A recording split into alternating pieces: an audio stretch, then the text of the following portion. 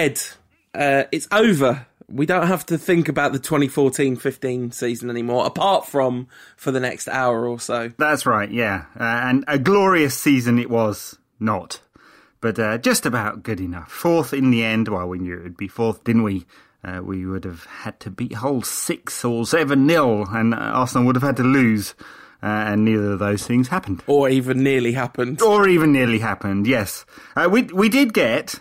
as you alluded to in your intro there, a wonderful moment in the past week or so, though. We did. It was so much fun, that speech. First of all, when he started talking to David De Gea, it's like, oh, yep, he is honouring our traditions by being a drunk manager at the end of season awards. That's good.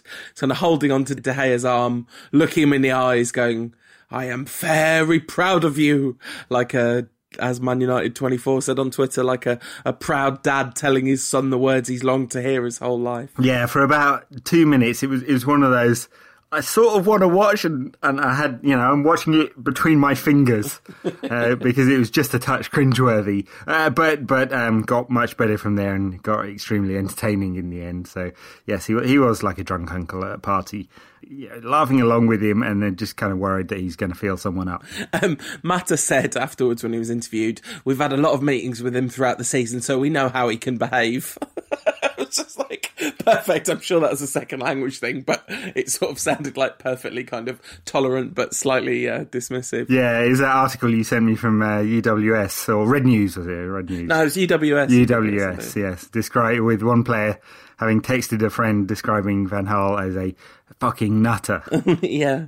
I believe lunatic was the word he used. Are you sure you want to come and play for this lunatic? Very good. Brilliant. But yeah, that he's our lunatic, isn't he? There's something, the last time we watched an angry drunk on that stage, it was Fergie being annoyed about the 2011-12 season and saying, if anything, I'm a winner. We were robbed of Moyes doing it last year, weren't we? Of course, teetotal David Moyes and also dull. Not those two things don't go together, as I'm living proof of, ladies and gentlemen. No, but seriously, folks. You were much more entertaining when you were drunk. The content of the speech was kind of interesting. There was some people being quite snide about it. The kind of whole, we go for second, yes, as if that's a good thing. But if you actually look at the context, first of all, he's clearly preaching to the choir.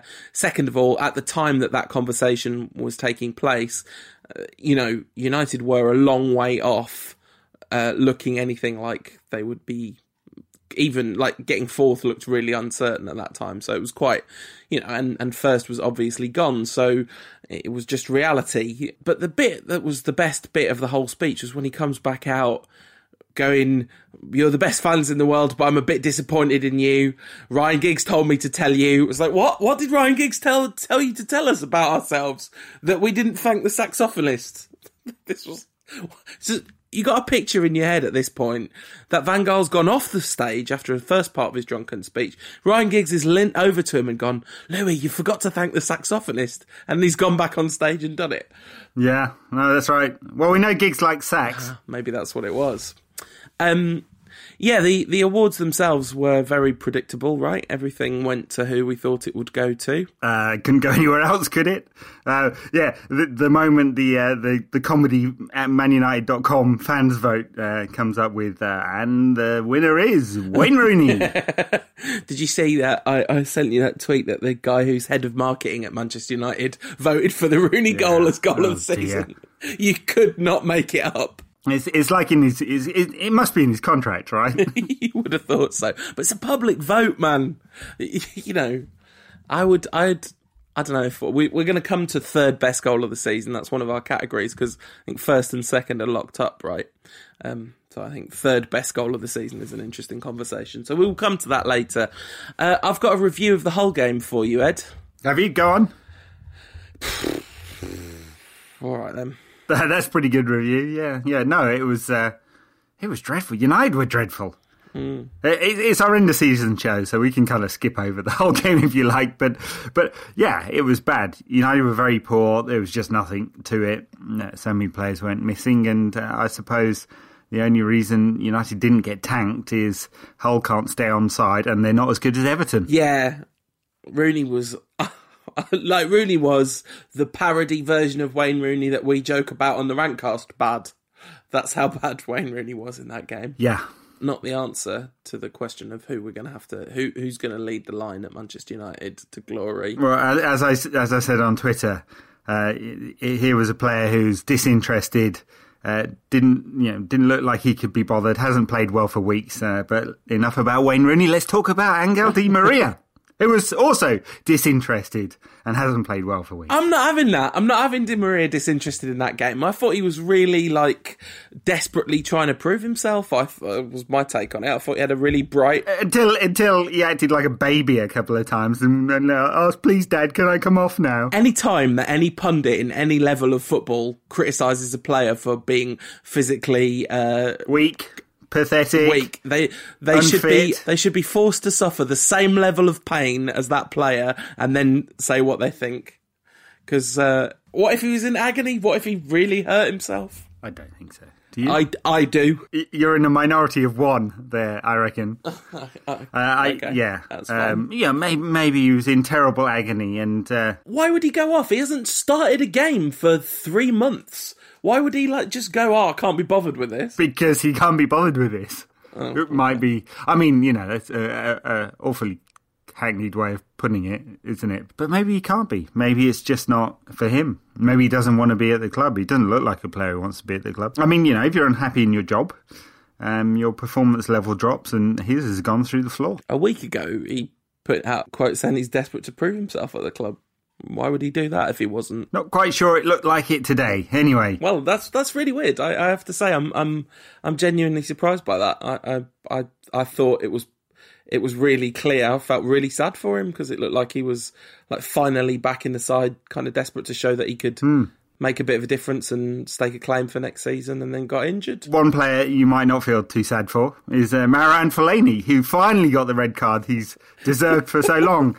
And the miracle was, it was for a stamp stroke lunging tackle and not for an elbow. Yeah, I really thought that Marouane Fellaini was going to do Abel Hernandez after Hernandez decked Phil Jones. I feel like that's what Fellaini's on the pitch for, right? He's supposed to do that.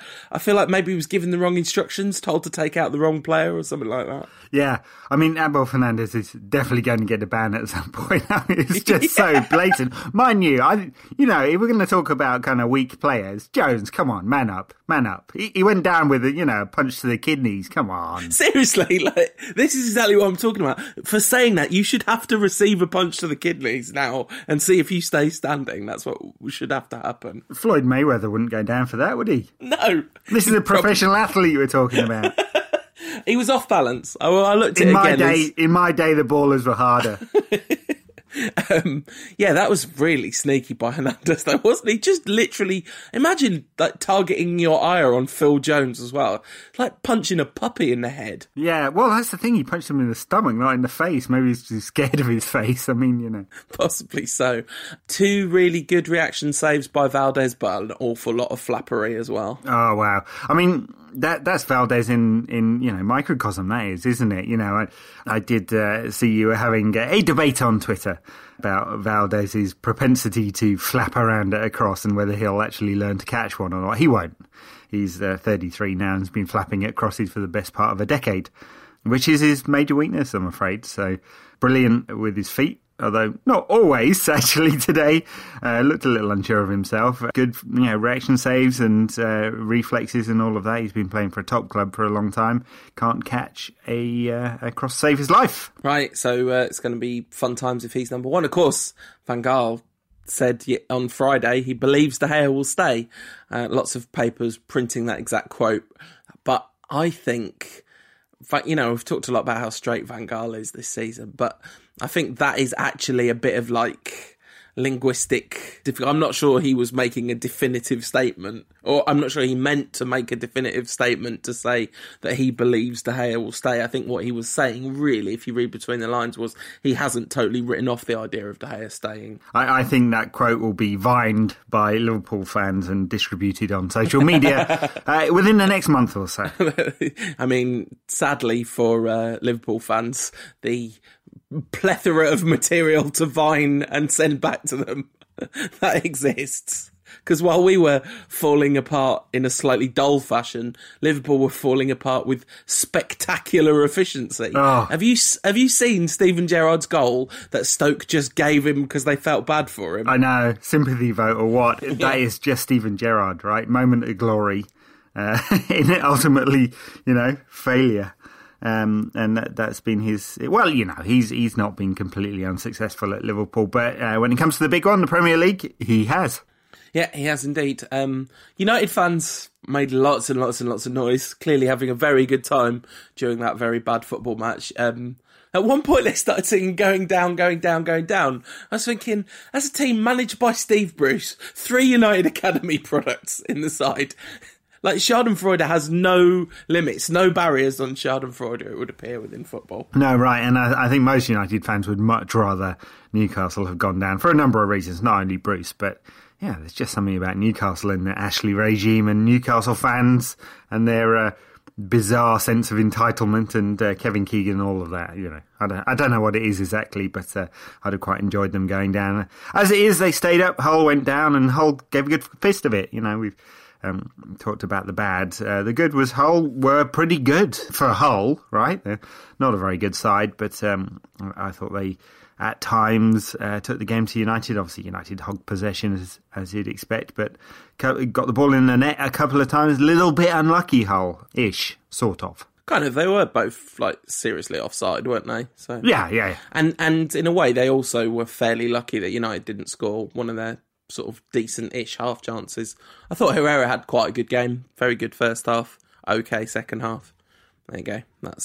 I think that is really everything we need to say about that game, right? Yeah, it wasn't great. It felt like an end-of-season game. There have been a few like that over the years, although, given that there was that kind of slight, tiny little hope that United could have avoided an away trip to CSKA Moscow in mid-August, with Moscow having, played 15 games in their season and United won.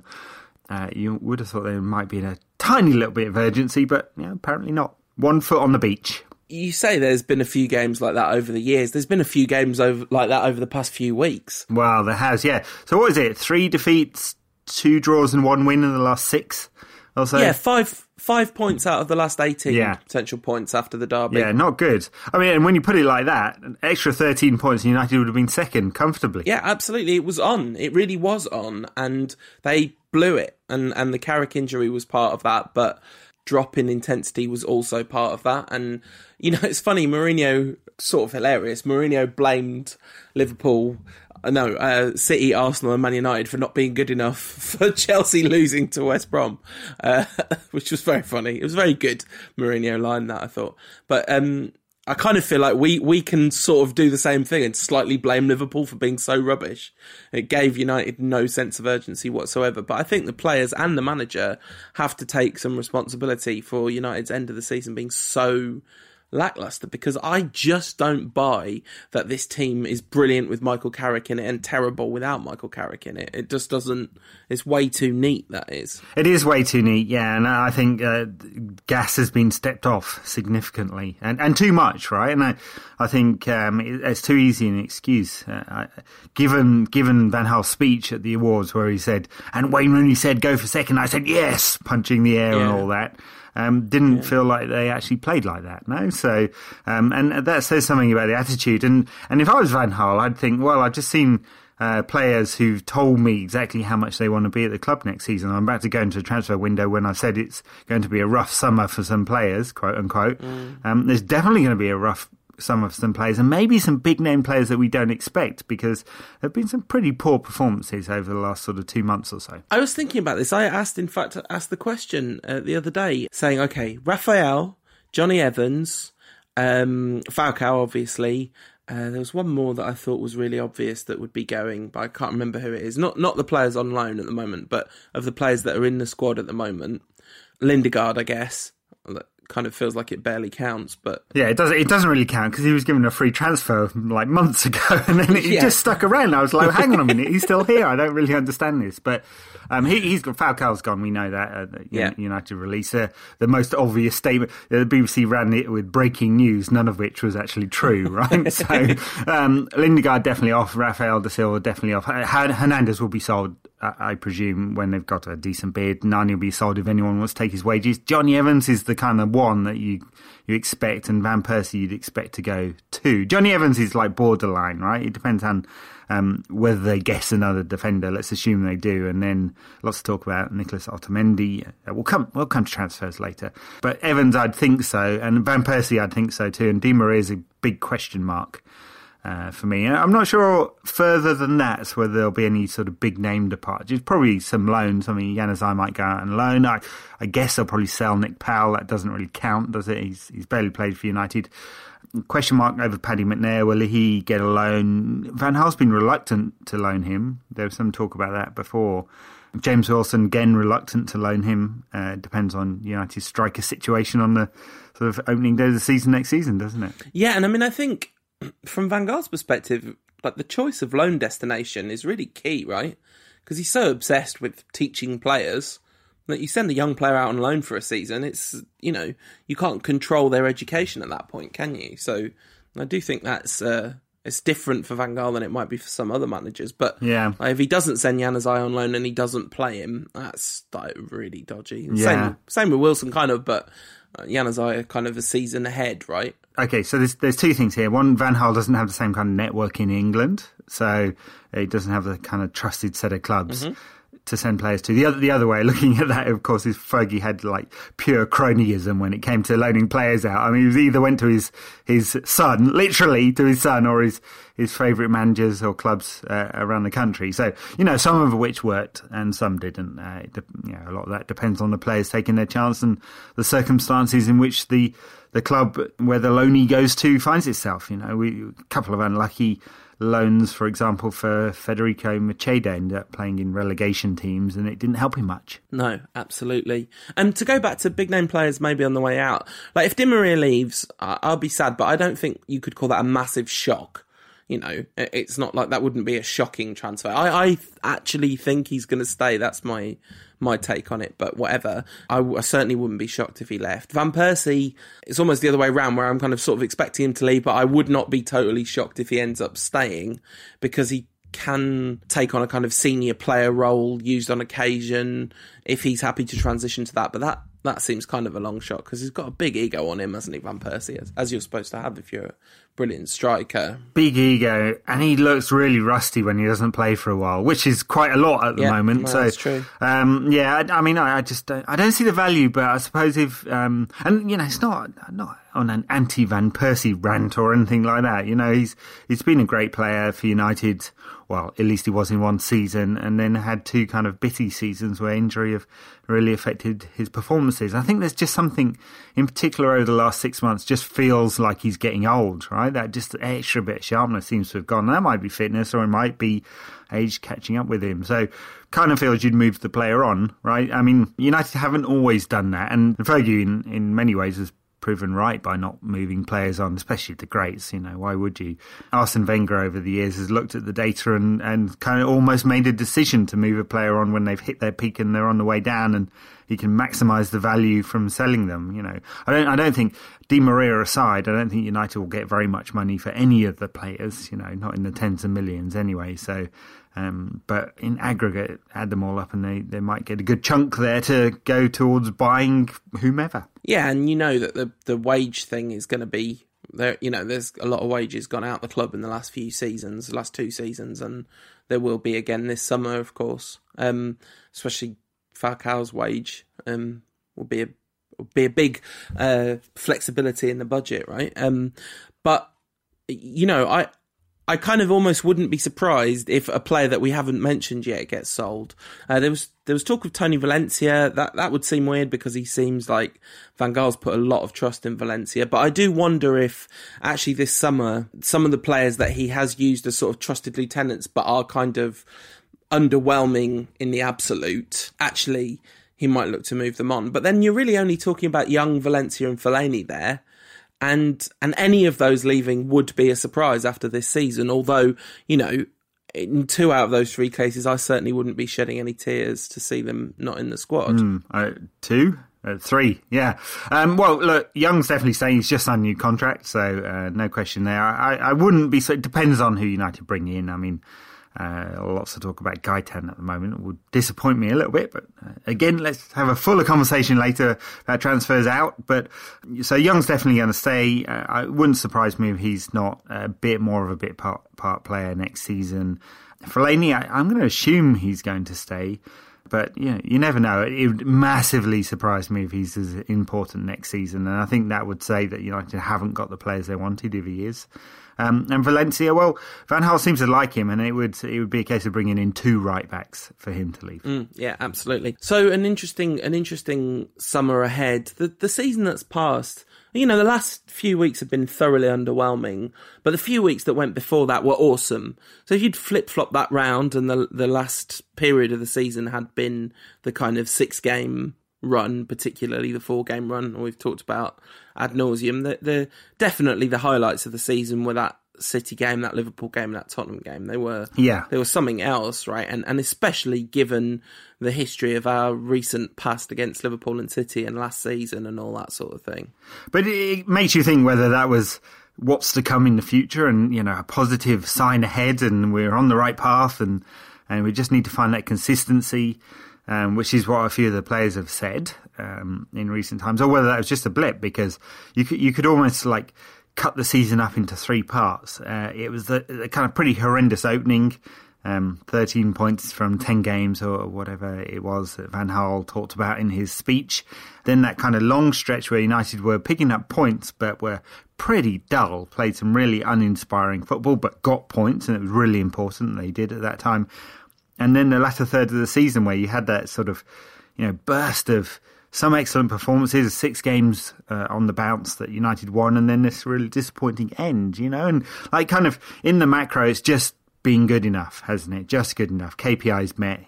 United, they've gone round in par and no better than that. But there's been some shanks along the way, I think. Yeah, and a couple of eagles. And a couple of eagles, yeah.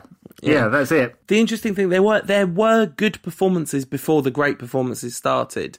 Think back to Newcastle, Hull, Leicester at home. That one was a bit dull, but the Newcastle and Hull game I thought were pretty great at home. I mean, obviously that's no great shakes, and our home form in general has been excellent, you know, all season, barring a few little wobbles, but certainly compared to last season. But of course, our away form has been really problematic. And, you know, the question of whether that really good run of form was a blip or sign of progress, I guess it won't surprise anyone to know that I lean towards the optimistic on that, but it's not just pie-eyed, rose-tinted spectacles, I don't think. It's actually just about understanding the nature of learning, right? Those performances were broadly what we would have expected Van Gaal's good Manchester United to look like. They were surprising only in that they emerged suddenly out of apparently nowhere, rather than they were surprising in the absolute, right? A really effective 4-3-3, lots of really great passing and interplay, loads of chances created by our creative players. None of that would have surprised us at the beginning of the season that we'd see that at some point. So it did really feel like the kind of the gelling of the Van Gaal system, the getting of the philosophy, which is, interestingly enough, a word he's almost completely stopped using. I don't know if you've noticed that. I think someone's had a word. But if they got it, they forgot it. I mean, the funny thing is that I think it was Wayne Rooney this week talked about how hard it was to get to grips with all the information and all the changes and Van Gaal's way of working. Was it Rooney or Smalling? One of the two. I don't know, actually. I haven't heard this. And so fine, you know, that's validation of that viewpoint, that it's taken them a long time to get to grips with the way that Van Gaal works, and some of the better performances came on the back of them learning. Hard to explain what happened over the last 6 games of the season in that case, though, because, you know, what had they done enough and thought, well, we've done enough now, Liverpool have fallen away, we can't be bothered anymore, and I know that's really reductive, but it kind of feels like that if that's the case. I think it's a combination of things. I think, firstly, learning doesn't go in a straight line. If you remember back when you were learning to drive, you have periods of competency, right? And then it kind of goes away as the learning's bedding in. I think I had about 3 lessons. Yeah, but, well, you know, you're special, aren't you, Ed? We all know that. I am very special. But, you know, so in a way, you kind of expect the dip, the regression to the mean to happen at some point, and then, but you're hoping that there's a kind of underlying continual learning and growth happening underneath that. And secondly, the team was really shaken up by injuries, and I think the blip in all this is the Crystal Palace game, because the Crystal Palace game in the second half was very short on quality, but it was extremely high on endeavour. And it's almost like that's kind of the proof of the theory that they've let the foot off the gas, because that was really the only time when they really put their foot on the gas. And that was when they were under a bit of pressure and they needed that result to kind of solidify fourth. It's not great if it is the case that they've taken their foot off the gas. It is really quite worrying. And I wonder if they will live to pay for that if we end up in the Europa League. That's my take on why it was good and then it wasn't again, you know. Yeah. I mean, yeah, fair enough. I mean, it really does worry me. I'm sure that Van Gaal, he's a smart man, right? He's going to be looking at that and he'll be making an assessment about the character of some of his players as well as their performances, you know. And so how do we do this? So why don't we go through the squad in categories: goalkeepers, defenders, midfielders, forwards, and give, you know, it doesn't have to be points, but give our assessment of each. Are we going to give a best and worst in each category? Yeah, why not? Why not? It's time to dole out some awards. Yeah. I'll actually do some ratings on there. I'll take my bank holiday and I'll probably write about 5,000 words as I do every year, and ratings at which point people will say, "You're rubbish, I hate you," or something akin to that. I'm taking my bank holiday and writing a ranking from top to bottom of every single United player, so we can compare notes after it's done. Very good. We can. Obviously, you're wrong, but you know, hey, let's start with goalkeepers then. So David De Gea, pretty disappointed season, really. I thought 2 bad games. Two bad games all season. Well, the funny thing is, I mean, thinking back to it now, you know, of course, you know, the narrative is always the thing you remember, like, last in many ways, right, with football. So, which is, right, you're only as good as your last game and all that. But towards the beginning of the season, his performances were a little bit shaky. Not bad, but a little bit shaky. And I actually wrote a piece. So looking back on it, I wrote a piece in sort of late September saying, you know, basically David De Gea's form, what's going on, sort of thing. And it kind of coincided with some shaky performances from United defensively in the beginning of the season. But since then, I mean, it's just been magnificent. And, you know, the very, very rare mistake you can highlight only because he's been so excellent. I believe that you wrote that article before the Everton game, because that was the turning point, right? That was the absolutely outstanding performance. One of the best Well, it's definitely the best goalkeeping performance I've ever seen with my own eyes in real life. One of the best I've ever seen in any circumstances. Well, I reckon, you know, one of his mates is maybe Juan Mata. He likes a bit of social media, doesn't it? Has sent it along to him and said, "Dave, buck up your ideas. The rant's on you." Out, son. Yeah, absolutely. He turned him around.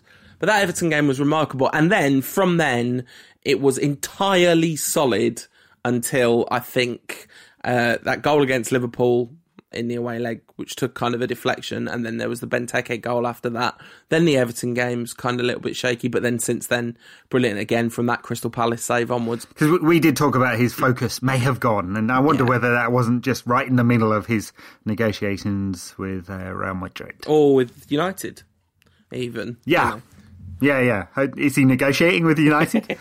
I mean, I know United keep, like, wheeling in barrows of cash going, "Here you go, mate. We can give you in pesos if you want." Or... Pesos? Yeah, wow. Mexican currency, whatever. Pesetas. Talking of politics, De Gea was very unhappy after Eurovision. Did you see all that? He was fuming. Not about the singing, it's just about national politics, he was saying. The last person on earth to realise that. Yeah. How many points did she get? Like 5 or something. Yeah, it wasn't very good. Beaten by the Australian, wasn't she? I have no idea. I just saw the tweets from De Gea. So yeah, I mean, he just had a spectacular season, and we're really going to miss him because The amount of points he got us this season is ridiculous, and some of those points would have been earned by another goalkeeper also, but absolutely without a doubt not all of them. That Crystal Palace save, the way he did this very fast crab walk, not really crab walk, but crouch squatting walk out towards the striker and managed to get a really solid hand to it. It was an absolutely astonishing piece of goalkeeping technique, not like amazing lightning reactions, although that too, but it was the application of technique, and that's been the story of his season. I think his best performance was that Liverpool 3-0 at home, where he just marshalled Raheem Sterling, and it wasn't the one with the most spectacular saves in it, but as a kind of all-round, absolutely bossing it goalkeeping performance, it was pretty spectacular. Yeah, great performance, that one, because that would have changed the nature of the game completely if he hadn't, a couple of one-on-ones with Sterling that he managed to save, probably putting an extra zero on Sterling's wages. No, or didn't. Anyway, yeah, just brilliant. Nothing you can say about Lindegaard. He's been picking his nose all season, I assume. Really weird that he's still with the club. Just don't really understand why he didn't go in January when Valdez signed, but he didn't. And in Valdez, he's had a game and a half-ish in which he didn't have much to do last weekend, and then had a mixed game we just discussed today against Hull. It kept our first clean sheet for weeks on end. True. Maybe that's more about Hull than Victor Valdez. But give him the golden gloves. Yeah, so it's he seems nice. Same with Lindegaard, actually. They're quite nice lads, our goalkeepers in general, I find. Yeah. So someone tweeted me and said, it's just like Jim Leighton, just prettier. Yeah. So right backs. Yeah, well, I mean, we've only had one, haven't we? You look back on it and Raphael's played 12, 14 games or something like that. Not that many. Haven't seen him in months. We presume he's still alive, but he got an injury and could never get back in the side. Of course, he got an injury and then got another injury just as he was regaining fitness again in the under-21s. So yeah, like a 3 out of 10 for Raphael. Horrible season. He'll be off. Such a shame that him and his brother didn't make it. The Brazilian Nevilles turned out to be the Brazilian Phil Nevilles. And Tony Valencia, he's been solid enough, but he just makes mistakes defensively, mostly in terms of his positioning.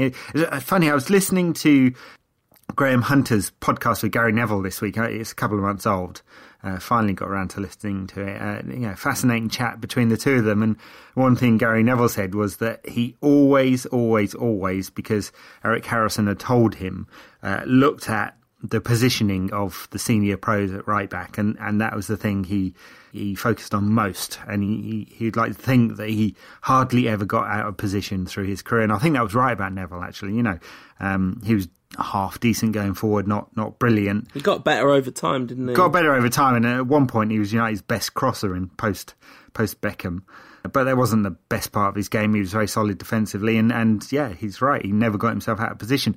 Problem with Tony Valencia, is that he gets himself out of position a lot, and that's because he doesn't really know how to play it. I think Van Gaal likes him because he's got pace and he works hard, and he actually doesn't take very many risks with the ball.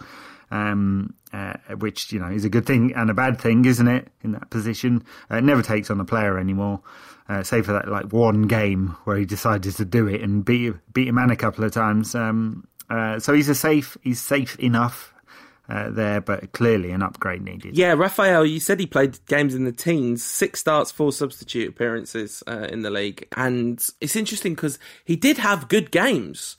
He had a really good period. I can't remember if it was West Ham or Everton where I thought he was right up there with the best performers on the pitch. I think it was the West Ham game.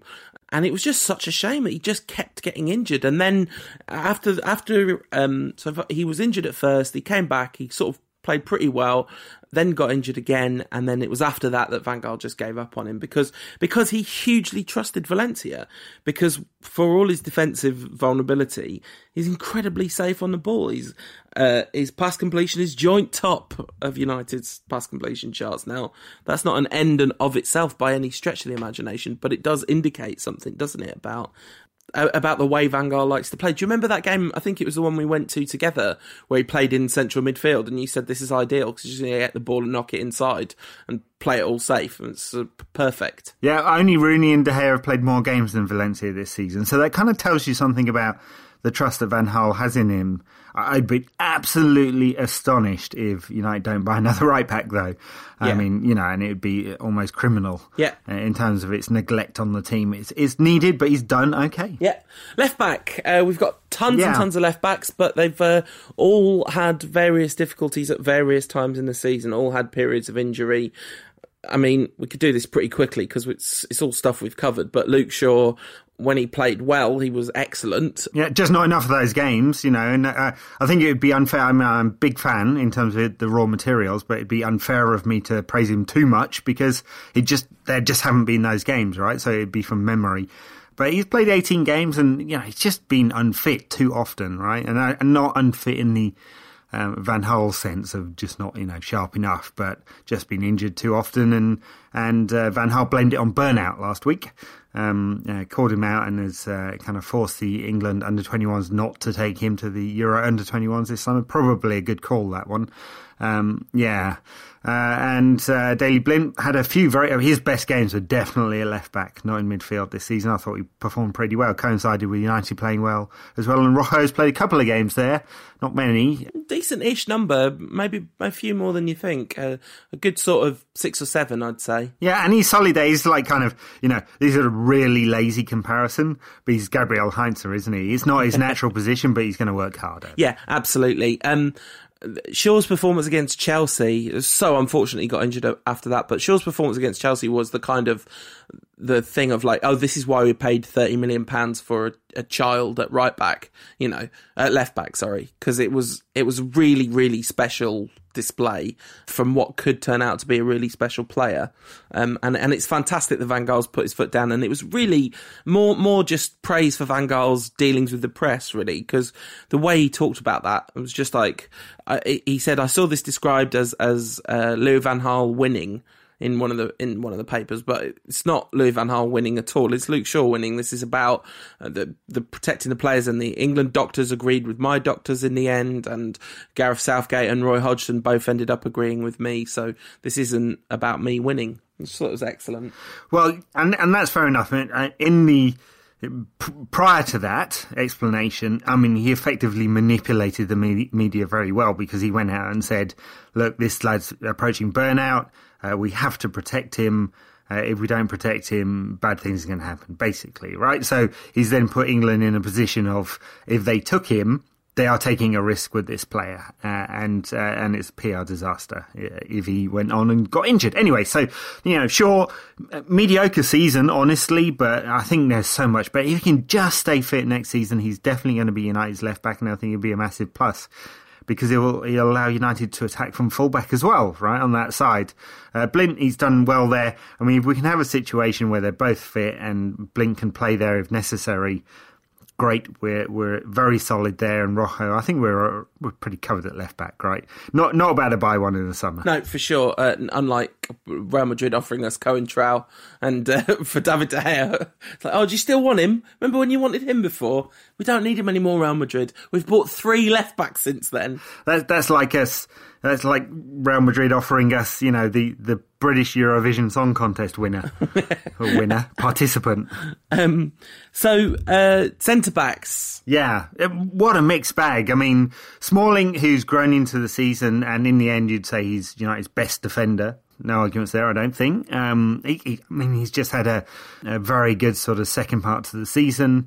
After that brain-dead moment against Manchester City. Could have broken him, that one, didn't. Jones, he's had some very good performances, some mixed performances, some great moments, and a punch in the stomach. Still feel okay about Jones. I hope that next season is the real breakthrough. We'll see. Rojo looked excellent when he was fit, wasn't fit often enough, and Johnny Evans just looked terrible. When he was fit, wasn't fit often enough. Or too often, if you want to be cruel.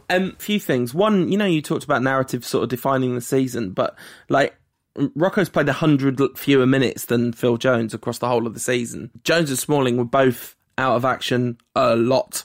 In the end, Smalling pips Jones by 1 minute in the minutes played on a pitch. Is kind of interesting. Their relative season, the two of them, have been kind of fascinating, because I think it's ultimately quite surprising that it's Chris Smalling that's had the better of the two seasons. And Jones has maybe had the highlight reel moments, but also the low light reel moments, because when he's bad, he's very, very bad, right? Jonny Evans. Everyone wants to write Evans off, and I think I can see why. It's been a very bad couple of seasons.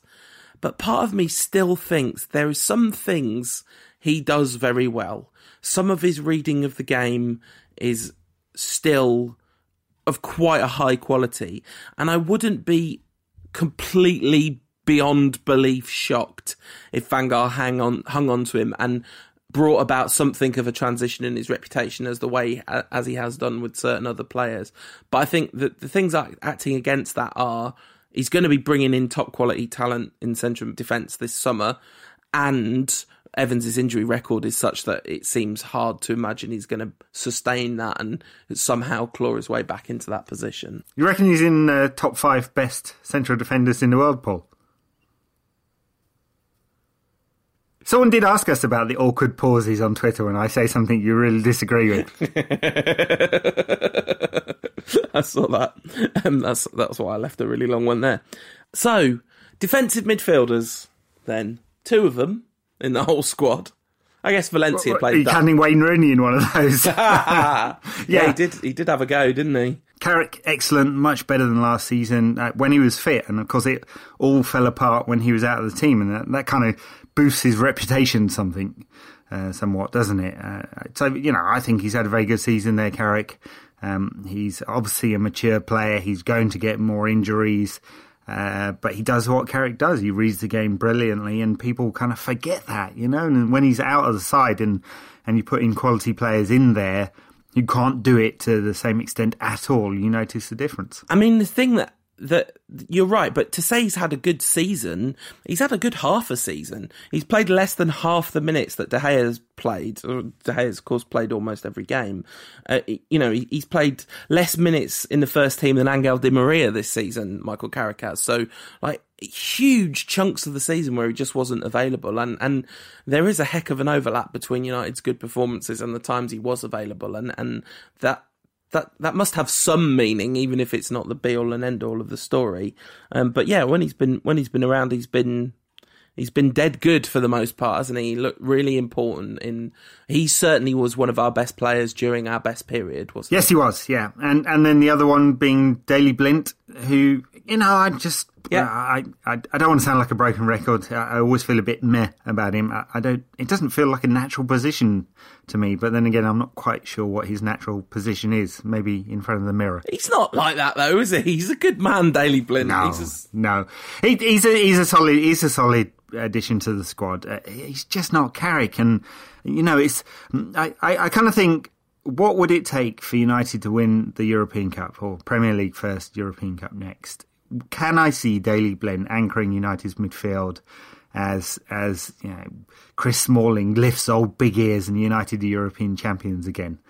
Not really. And that's the kind of benchmark. And so maybe that's why I kind of feel disappointed with him. I can't either, but what I can see is him playing a really important role as an understudy in a quarter-final when someone's suspended, or getting a bunch of games in a row in those kind of games which we have to grind out, not particularly exciting wins on the process of a league season. As you say, important, useful squad player rather than superstar. Yeah. Herrera's played a couple of games there. Did all right. Not his natural position. He's an intelligent player, so I think he does okay there. And, he's a little ratter, isn't he? So he likes to put a tackle in as well, so he probably quite enjoyed it. Wayne Rooney played there once, something like that. Van Gaal talked about it. It wasn't great, was it? Rooney playing in defensive midfield. Rooney playing. You can cut the rest off. So at this point, I want to put forward my hypothesis, which is that Ander Herrera is our outfield player of the season. Ander Herrera has been our best outfield player this season when you take the season in totality. Now, he missed the first third of the season essentially, but he's 10th in total minutes played in the squad, putting him in the first 11 of You love this stat, don't you? It's your stat of the week. It is minutes played, yeah, absolutely. I just thought it was kind of interesting because, as you say, that it's this thing about narrative. We remember the broad brushstrokes, but if you look at the details, sometimes they're slightly different. And Herrera's been consistently, very rarely has he put in an actual poor performance, maybe one or two all season. A few times he's been absolutely excellent, and generally he's just been solid every time he plays. And talk about a player who we look better with him in the team than without him in the team. Definitely. I mean, I don't know if I agree with the assessment that he's been our best outfield player, but then again, it's a really difficult choice, that one, because if Carrick had played the last 6 games, would I be thinking Carrick was our best outfield player? I probably did think that up until that point. Smalling has grown, so the kind of narrative of his season is more positive than it would have been if you just jumbled it up a bit. And Herrera, of course, has been excellent. I think he's been United's best player in quite a few games. But he didn't play that much of the season, or at least didn't play that much of the first half of the season. So, he's been very good, and I'm sure... as we mentioned last week, he's grown into the season as well, hasn't he? And he's become a better player than he was at Bilbao. I think he's added more to his game. I think he'll be a very important player for United next season in what I expect will be a 3-man midfield. And I think he will be the kind of, half defence, half attack player. And a very important player for United, and I think he'll have an excellent season next season. Is he United's best outfield player? I don't know, maybe. I also think now there is a player that you really can see lifting the European Cup. You really can see him achieving very high levels of performance in very big games. We sort of joked last week about him replacing Iniesta at Barcelona. Doesn't feel that far-fetched to see him doing that, Yeah, I mean, he's not attained those levels of performance consistently. No, not yet. So Iniesta levels of performance, he's not scored the goal, in the dying minutes of injury time to win Barcelona a semi-final at Stamford Bridge. Don't know why I remembered that one, Chelsea fans. So when it comes to other midfielders, Juan Mata feels like a mixed season, because for a lot of the time it didn't feel like he was in the side, but actually he's played a lot of minutes and a lot of games for United. Yeah, he's number 4 in my list that I've got up in front of me of minutes played. You've just got you're like some kind of mass murderer with a scrapbook wall, haven't you? With loads of the stats, weird stats. It's like me and my shortest pass, like average pass length. I've just got Who Scored open, and I've got the team sorted by number of minutes played on the pitch. And Juan Mata is number 4, which is slightly counterintuitive, because there certainly felt like there was a period of the season where he was seriously excluded from proceedings. But it turns out that was actually a really short period of the season, and he's played loads and loads and loads. And scored a lot of goals as well for United this season. So take all that. He's played a lot of games, he's scored a lot of goals. He's played in a variety of different positions. He's had a very good season. The only disappointing thing is that he hasn't locked down number 10. And of course, a lot of that's to do with the preference and special privileges that Wayne Rooney gets for some bizarre reason, and B, that Van Gaal effectively stopped playing with the number 10 as the season wore on, So he's done well as that kind of outside false winger, as Van Gaal called him.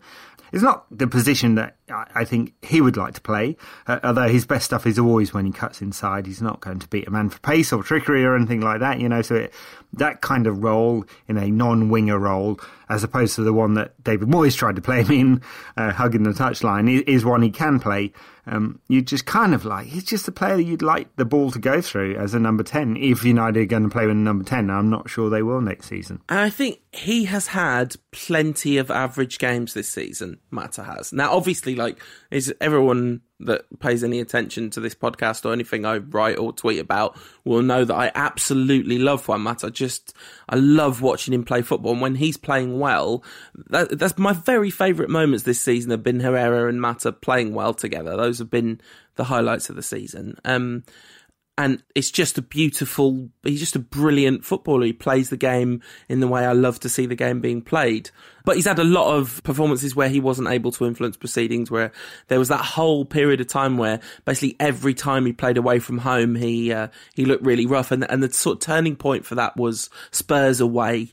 That game where we were fighting, it wasn't football, it was a fight for survival or whatever it was that Van Gaal called it.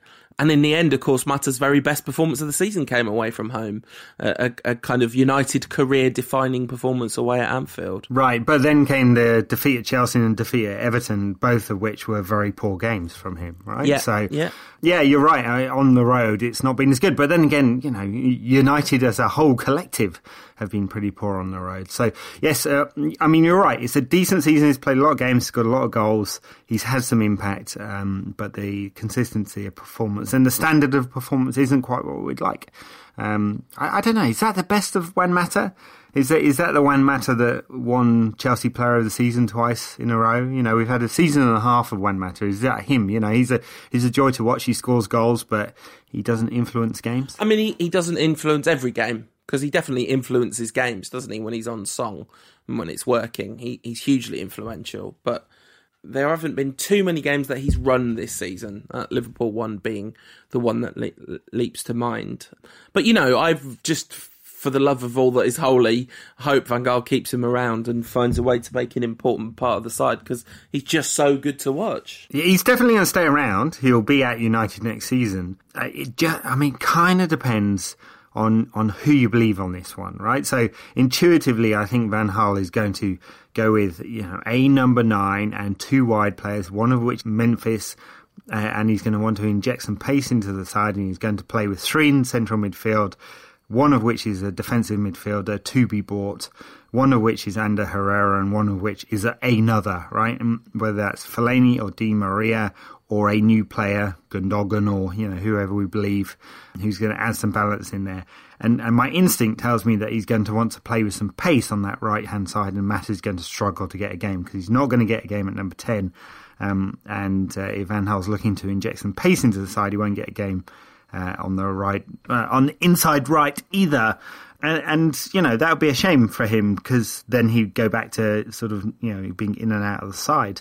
But maybe I'm wrong, and maybe Van Gaal will find balance with one player being the attacking player in Memphis and one player coming inside to try and control the game. And in that scenario, Maddie's got a great chance of playing like he does now, but in that role. Yeah, absolutely. And I think that is not unlikely. But, of course, that's going to depend hugely on the transfer window, isn't it? And who we're bringing. Because if we end up scoring Gareth Bale in a ridiculous coup of some description, that there's a lot of big splashy signings, opportunistic signings that could happen this summer that could disrupt all that balance. But intuitively, you think that Memphis on one flank and Mata coming in off the other, it's going to be a bit of a nightmare for defences, isn't it? There's a lot to deal with there. The other player, of course, that's played a lot at attacking midfield this season, Marouane Fellaini, had a better season than anyone would have predicted he would have had, but I think he's had as many bad games as he's had good games. Yeah, and a lot of bad games recently. Yeah, absolutely. Not least Hull, where he tried to take someone's leg off. He scored some really, really vitally important goals this season. Not got a single assist, interestingly enough. That's just a weird quirk of statistics. But he has scored 6 goals.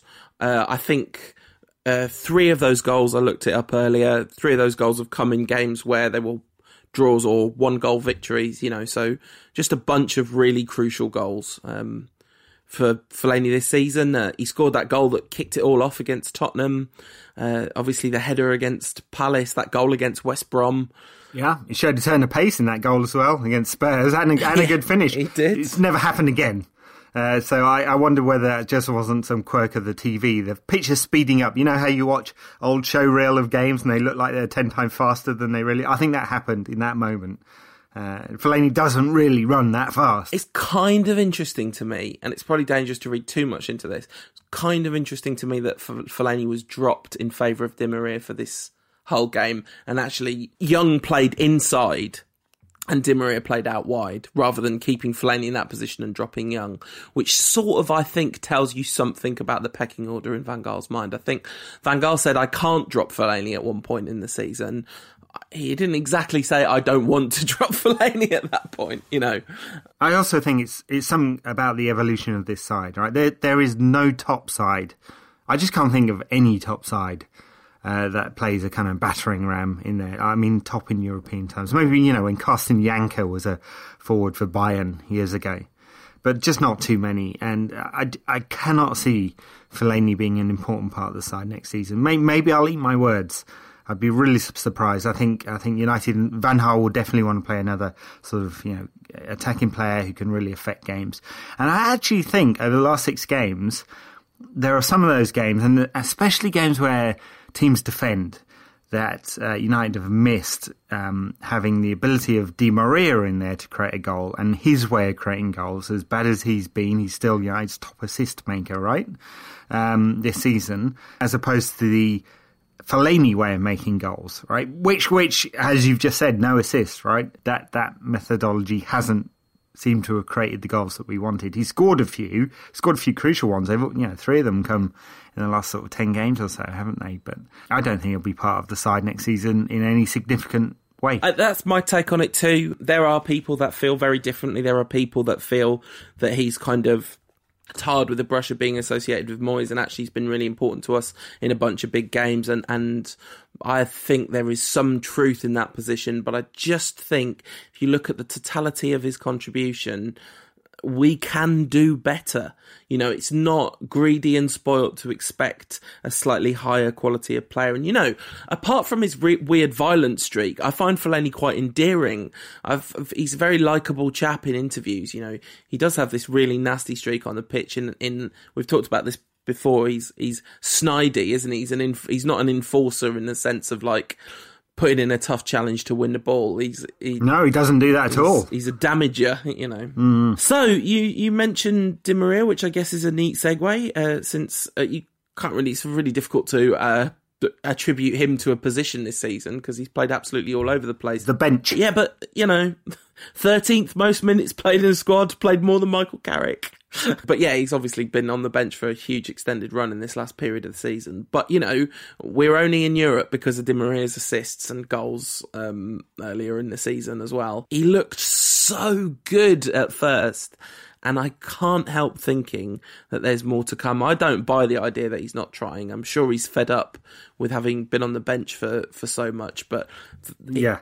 I'm not sure not trying is the right way of putting it. That really is reductive. But the performances aren't coming, right? And I don't think that he is performing on the pitch in the way he said off the pitch, which was he really wants to show.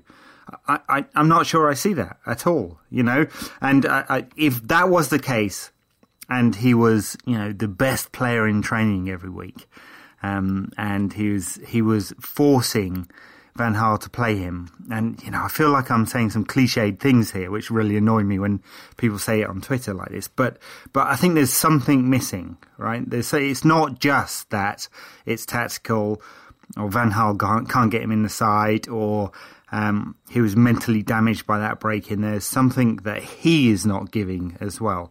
And I hope he can find it over the summer because, that talent is magnificent. His ability to create and score goals is absolutely vitally important for United. And if anything's let United down this season, it's the ability to score goals. And he can do that, or at least create them. And, United do have to find more goals next season to push on. So he's got to be part of the side. And there's just no point in it continuing like this, right? So Van Gaal makes a decision. Either this guy's an important player in the side and he's going to play him, and Di Maria has to basically make that case, or both parties have to go their separate ways, and it'd be better for both if United sold him at probably a significant loss and moved on. I think the fact that he put him in the starting 11 against Hull had some degree of significance in that regard, because he didn't have to do that, and he did it, and he hasn't done it a lot. The game that really surprised me was West Brom. That was the game I was really surprised when Di Maria didn't feature in the starting 11.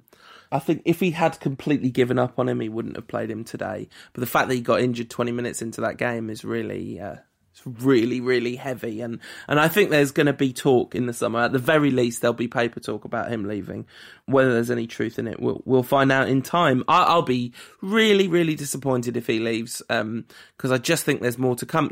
It's not just that he's United's top assist maker, it's that he's made twice as many assists as any other player in the side. Right, including Mata, right? So yeah. Look, I my number one hope here is that United and Van Gaal find a way of getting the best out of this guy. Yeah. Because they do that. They've got a match winner. Can I see him making a difference when United, lift the European Cup? Absolutely. He's done it before, hasn't he? Yeah, well, yeah, exactly. Ashley Young, then, at this point, worthy of a mention. I mean, a player who's had a much better season than anyone would have expected, and I think actually has had a much, much, much better season than Marouane Fellaini, who's the player he's often compared with. I think Young's been basically consistent all season long. I think he's put in an absolute shift for Van Gaal, as Fellaini to a certain degree too, but really just incredible work rate and discipline and diligence, and 5 assists, that makes him joint second. This is all in the league, joint second in United's assist makers. Just 2 goals. The numbers are far from spectacular. There's definitely an upgrade. Well, we've probably already bought an upgrade on him, right? But he's proven just how many positions he can play this season. And I've loved seeing it. I've loved seeing it because he's a player who gets paid too much money for his relative skill level to the rest of the team, but otherwise has kind of really tried to make himself part of the fabric of United since he came. Yeah, lots of credit to Ashley Young for the increase in performances. 5 assists, 2 goals, the work rate, his defensive ability, great squad man, good pro, stop diving, eats bird poo, all of that, right? So deny it, Ashley, we know it's true. Okay, just admit it, mate. All right, thanks. So all of that is, in the tick column. And when we talk about, we had a discussion last week about relative performances. Relatively, he's done really well. Absolutely. I still think it's not that spectacular.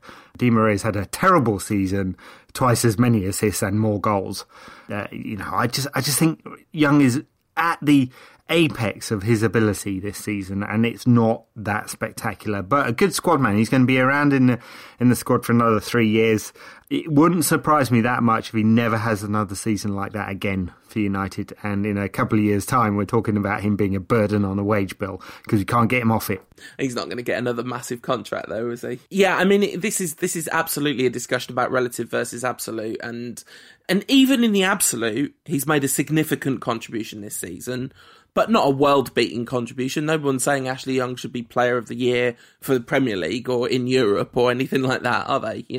This is not elite level performance, but this is way better than anyone would have expected from Ashley Young on the relative side, and fundamentally decent on the absolute side. A perfectly serviceable, decent all-round contribution all season. And there's not many players that, I think you could probably argue that Young has been United's most consistent outfield player in terms of the season as a whole. Consistent's fair, yeah. Yeah, he is consistent, and he's done some things that have surprised me as well. There were even games, hold your breath, mate. Even games where he went on the outside and put a ball in with his left foot. I told you it happened. You said he was 1 trick. I said 1.5. I don't know if it's half, though, because that would mean that, 2 times he cuts inside and 1 time he goes outside, right? It's not that. It's not that at all. 1 1/3. As they pointed out, I think it was the Red Mancunian podcast this week pointed out, defenders don't stop him going on his inside and playing the ball in. They're like, even though he does that every time, I think he's put the doubt in their mind that he might go outside. Yeah, he's got the odd googly up his sleeve, hasn't he?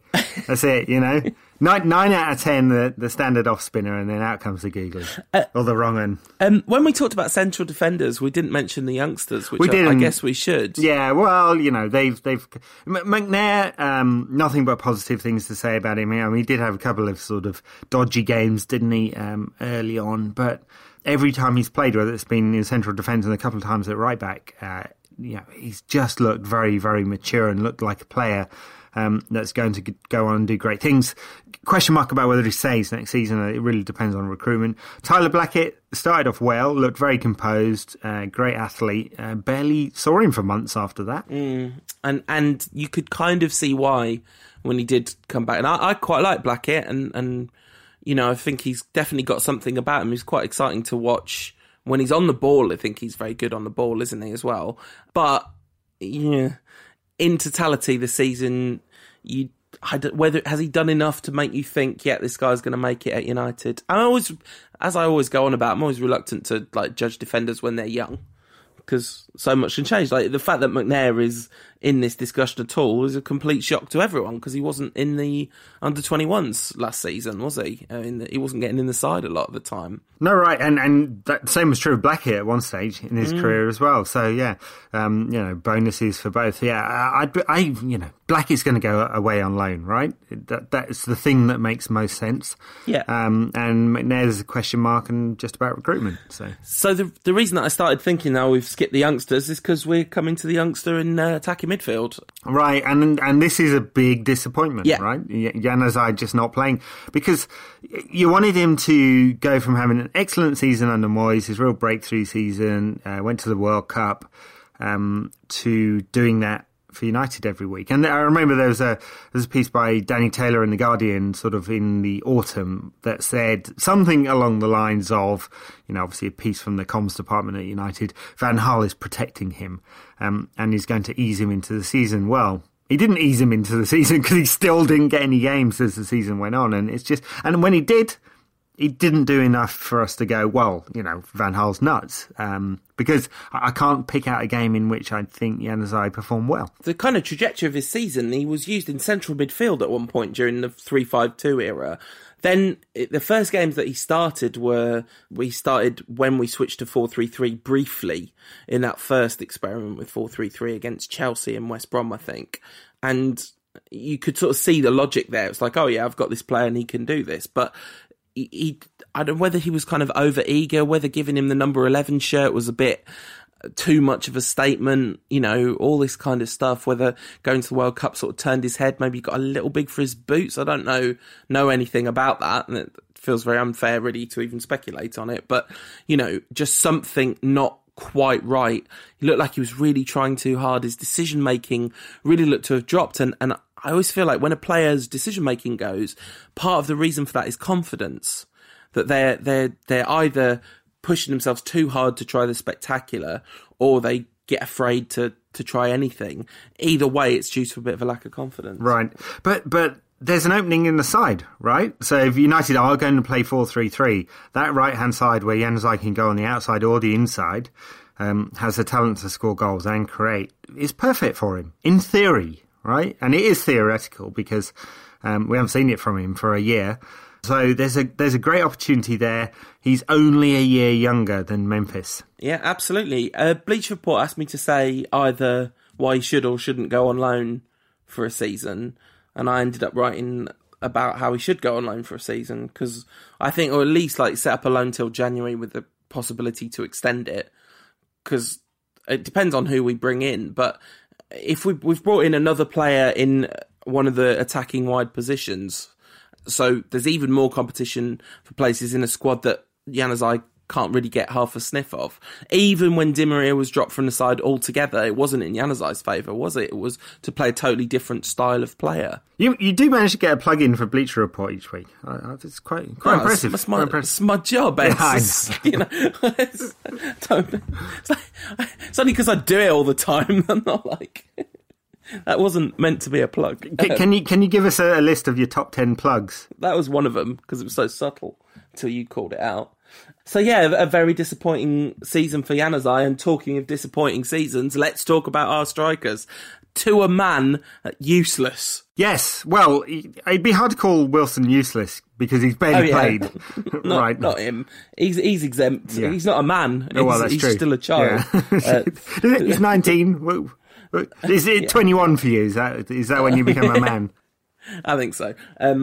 Less than 350 minutes in the league. Started against Liverpool in that home game. That's right. It was really important in that game, stretching them all over the place. And we talked about that afterwards and said, this is a statement. This is a statement from Van Gaal about how good he thinks Wilson is. Apparently we were wrong because he barely played after that. So look, I've got great hope for Wilson, just because loads of raw materials there. He scores fantastic goals at under 21 level. His pace is brilliant. His movement's good. We haven't seen that finishing in the Premier League or the cup competitions at all from him this season. But we do see it at under 21 level. There's just depends what United do in the transfer market. He could go out on loan. Probably would be very good for him if he did that, right club and all that.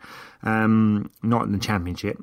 And if not, he's going to be a very useful addition. Not going to do him much good if he only gets sort of 10 games again next season, half of those being sub. Yeah, absolutely. And it's it is this captain's privilege nonsense, isn't it? Because in the last 2 months, having Wilson playing at number 9 could not have been any worse than what was actually happening. No, right. So let's talk about Rooney. Let's talk about Rooney because he's played half the games in midfield, or sort of attacking midfield, and half up front. And he's been terrible in all of them in midfield.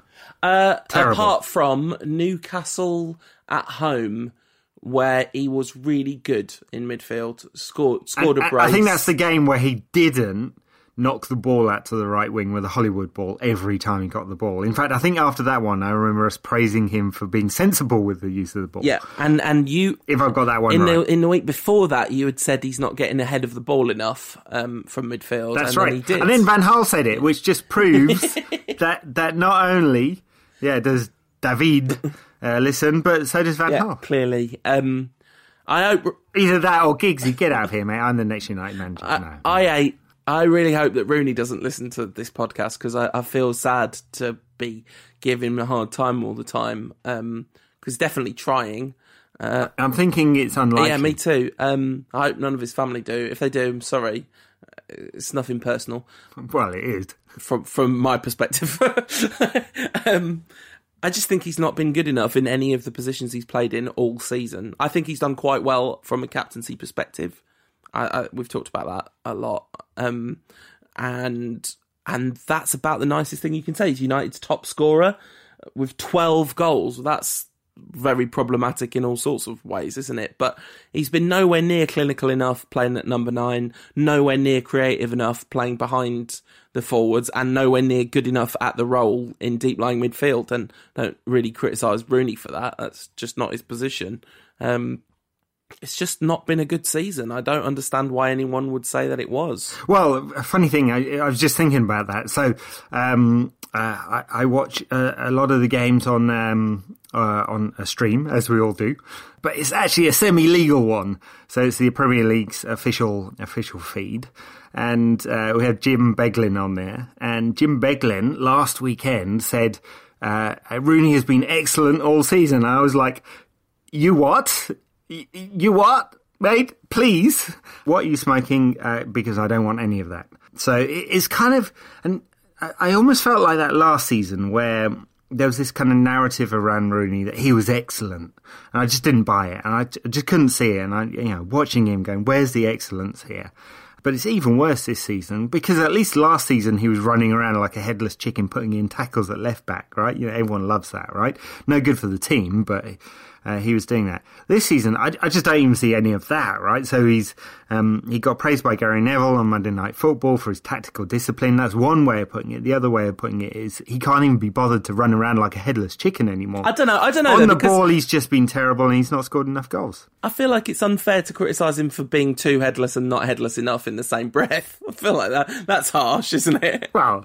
Hey, it is, but who said anything about fairness? Not the BBC, mate. In the interest of some sort of balance, third best key pass average in the squad, but not a particularly good one. 1.4 key passes a game. Yeah, he's about the 20th best pass completion.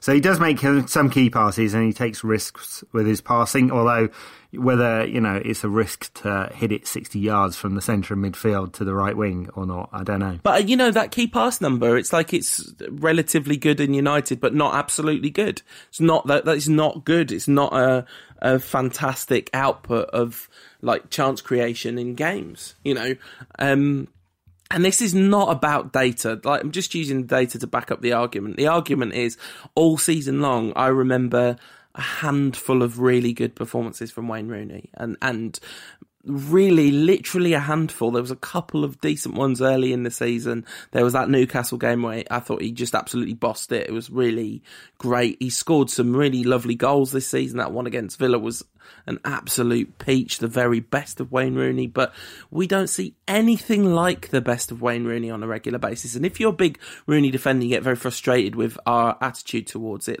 Please know that if he was playing brilliantly, I'd be so happy if he was playing brilliantly. But all I can see is a player who at his best is very much an exceptional player, but of all the players of that level of talent, he consistently performs below his best.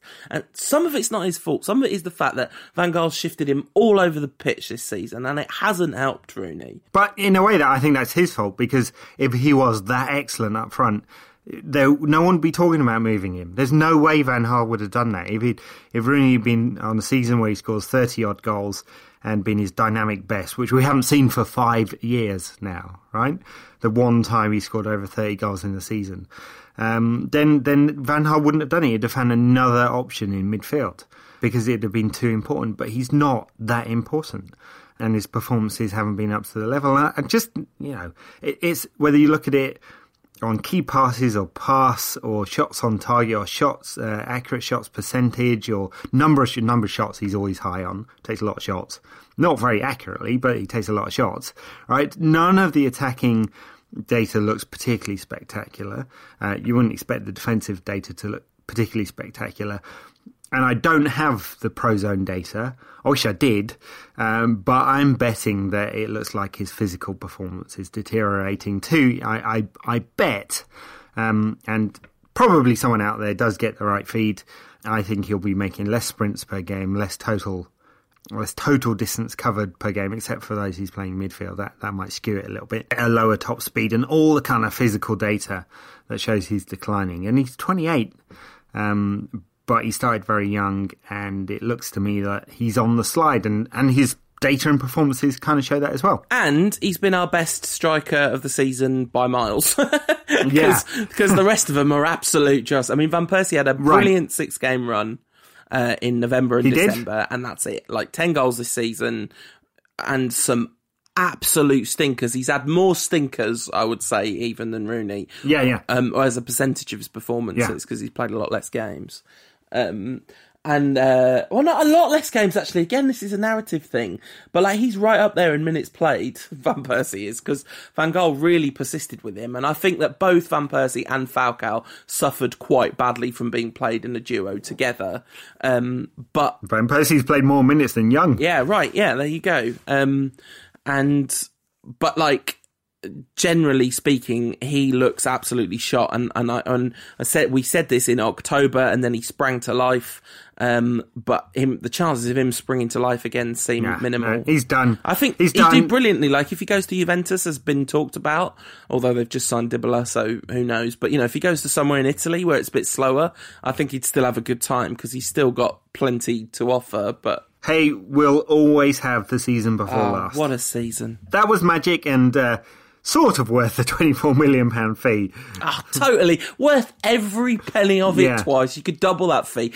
Alex Ferguson winning the league title in his last season in charge. It's priceless. It is. Unless for a bean count and you say there's no value in the market. But anyway, yes. So, absolute stinker. So, our long rant about Rooney is not to, as some people accuse me of, cover up some secret love for Robin Van Persie. He's been very, very poor this season, and it kind of sad. But there you go. He's in his 30s now.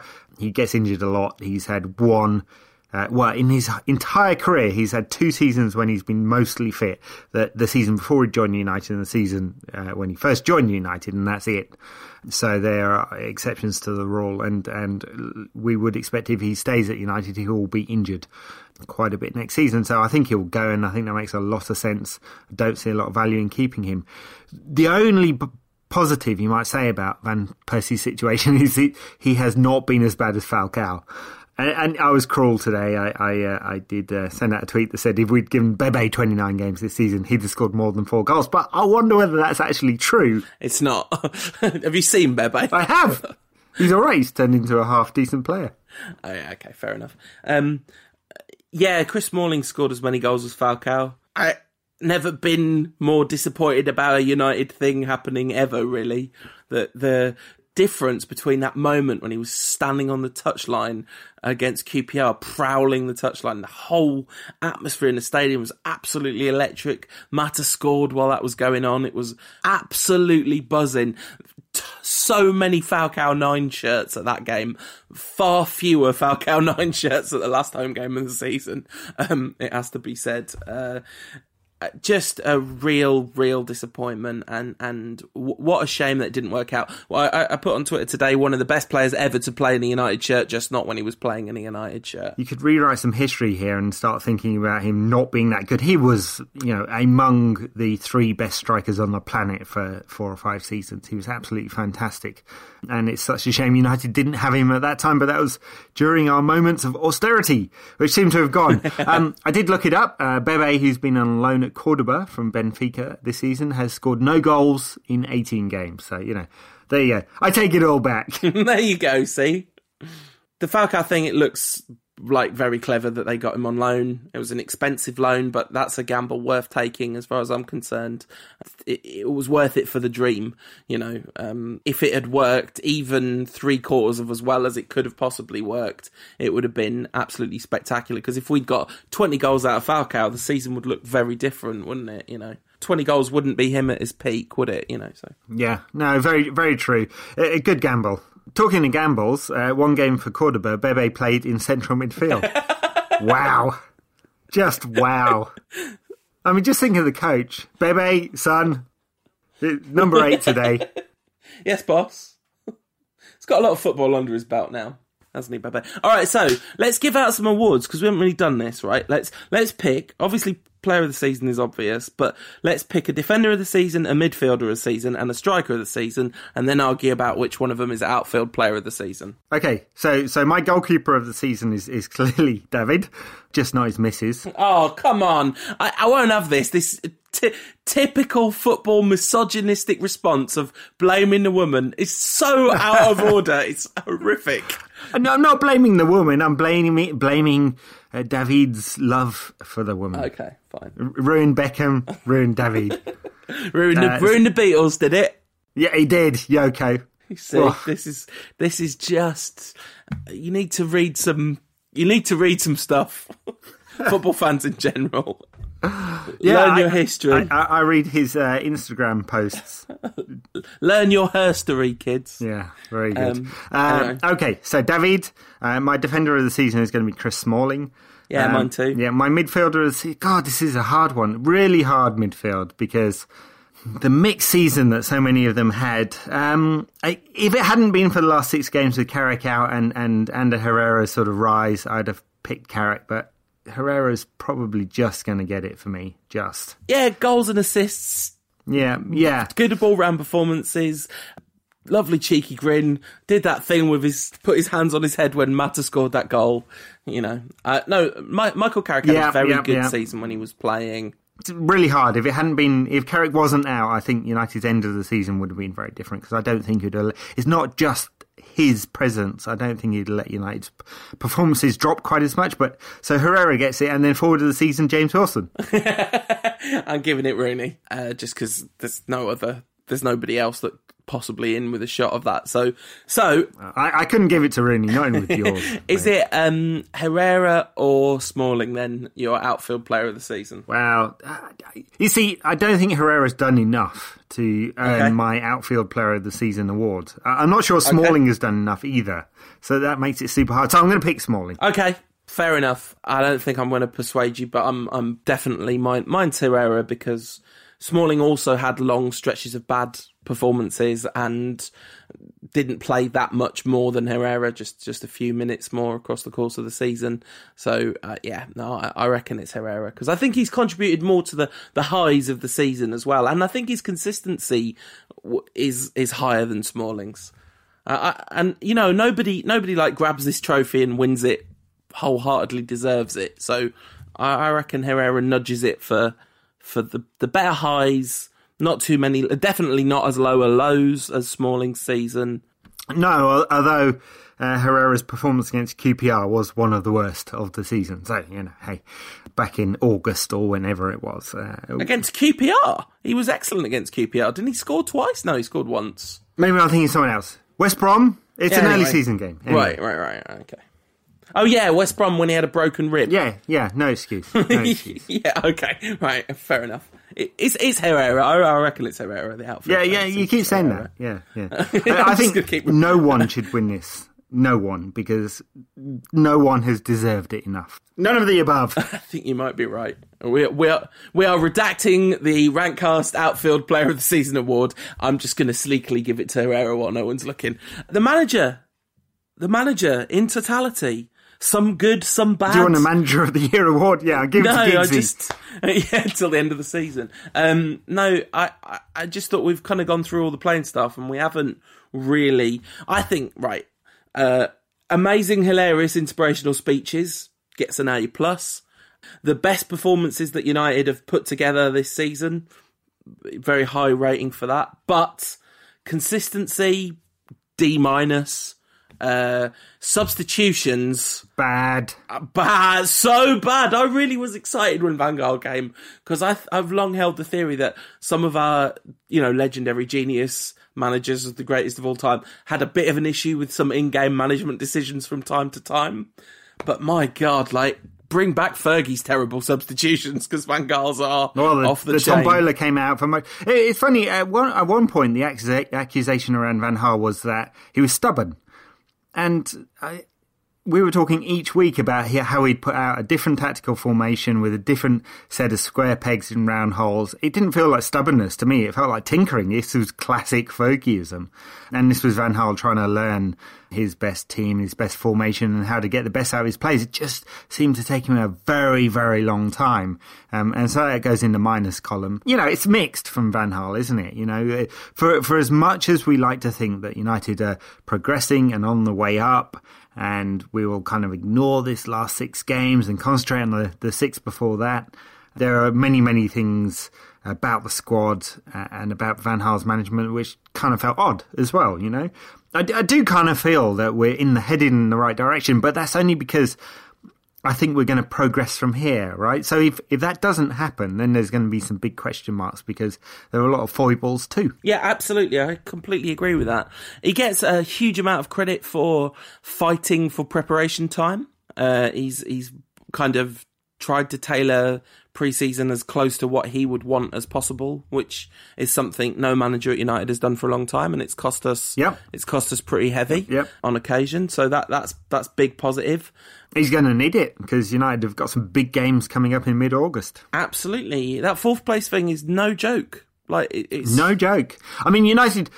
To be fair, we could get the 2nd place team in Turkey, right? Which wouldn't be, and that would be the easiest, right? They're the 17th ranked UEFA nation.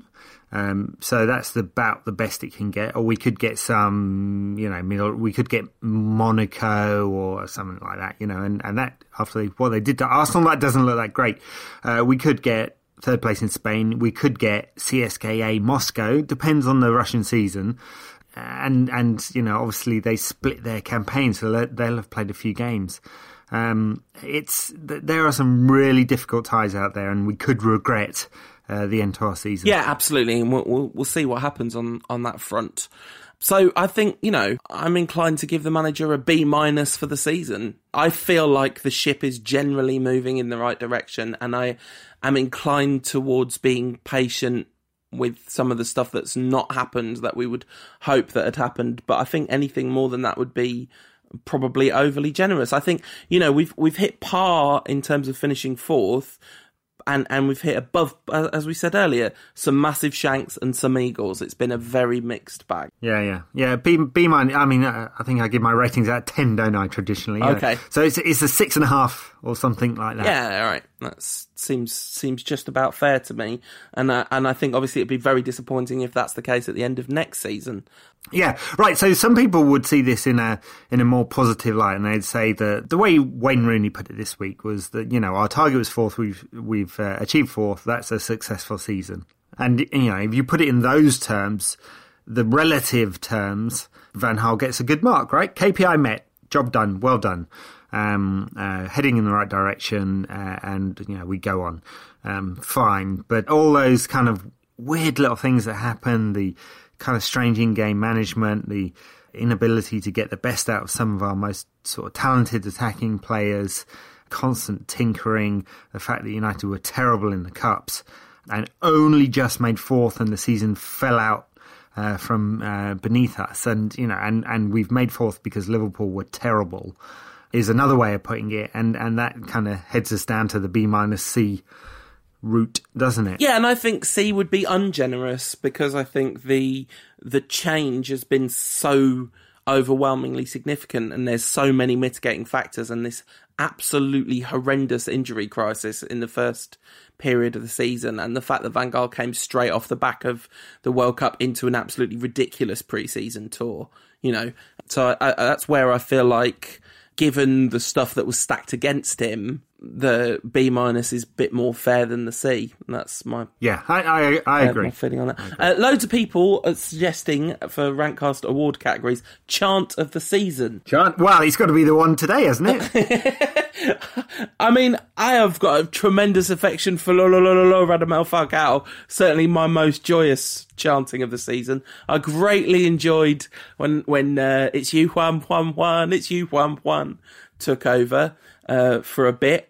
Oh, what a night isn't really a chant of this season, but it's taken hold this season, and it's got its moments. But yeah, I even though I know this is horrendously killjoy, and I do apologise for this, part of me feels very slightly uncomfortable about singing about drinking with Georgie Best when he died from terrible alcoholism. Oh, yes, but that's what he'd have liked. Yeah, and that's why I haven't got all like high horse about it, because like his son absolutely loves it, and you know you think that George Best would certainly see the funny side of it, wouldn't he? Yeah, no, great stuff. Find a YouTube video or a Vine or something if you haven't heard this one. Very good. Yeah, definitely my chant of the season. Every single person that's listening to this has not only heard it, but got it hugely stuck in their head. Yeah. Second place, of course, is Van Gaal chanting. His Red and White Army. Amazing moment after the Arsenal game where some people were filming him signing autographs, and they was chanting and shouting Louis Van Gaal's Red Army, and someone goes, "Give us one, Louis Van Gaal's Red Army." And he went, "Oh, Red Army!" But with this incredibly powerful delivery without moving his head at all. Like, just totally gave it some. Yeah, it was beautiful. Very good. Okay, other awards categories. I kind of don't want to give out a worst player of the season award, really. It feels churlish and unnecessary. We've been critical enough on this show already. Yeah, I mean, this would be like shooting the horse who's fell over a fence at the Grand National, right? So, you know, you're getting the curtain, you're putting it around Radamel Falcao, and you're blowing his head off. Damn it. Which would be the humane thing to do. Not right. He is hung like a Derby winner as well. The award for third best goal of the season. Can we agree that Di Maria and Mata get 1 and 2? Well, I'm giving Mata number 1. Yeah, me too, absolutely. Without a shadow of a doubt. It was actually, technically, I think Di Maria's goal is better. Sure.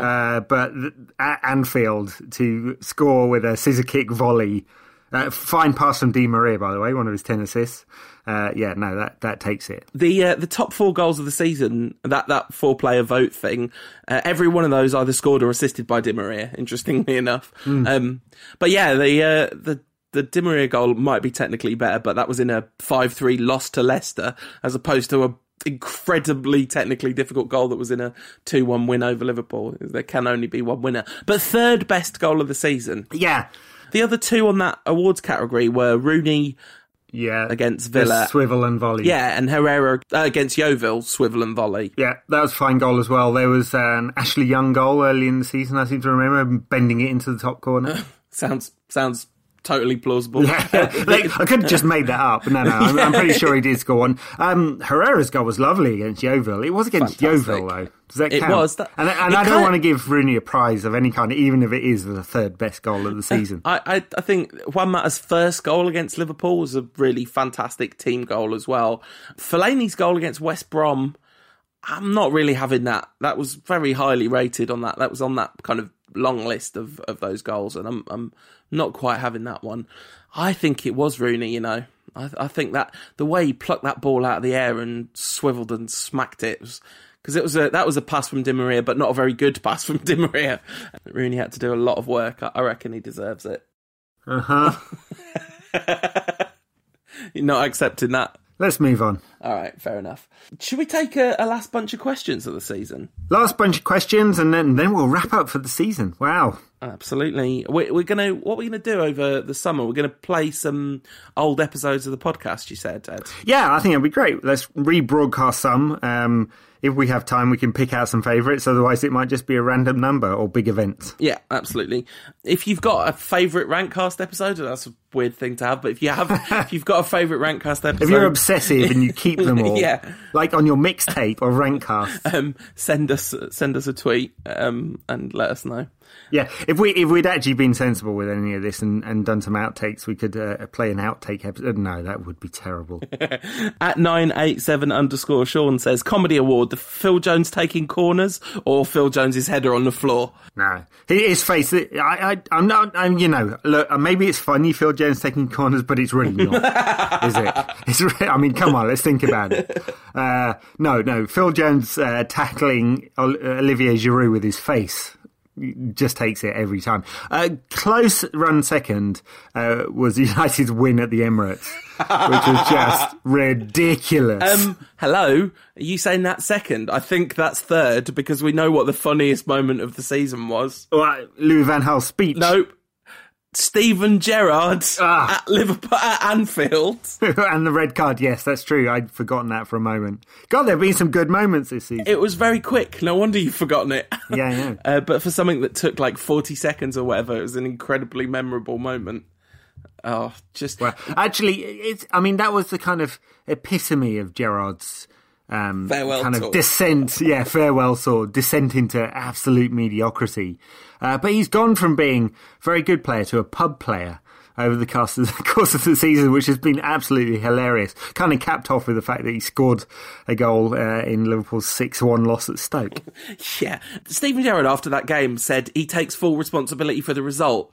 Liverpool played by far their best football after he got sent off. By far. That result had nothing to do with Steven Gerrard getting sent off, except that Liverpool scored when they wouldn't have done otherwise. Ouch. At NR Miller 0102 says, can we ever come to terms with the fact that we'll never sign a first team German player? Yeah.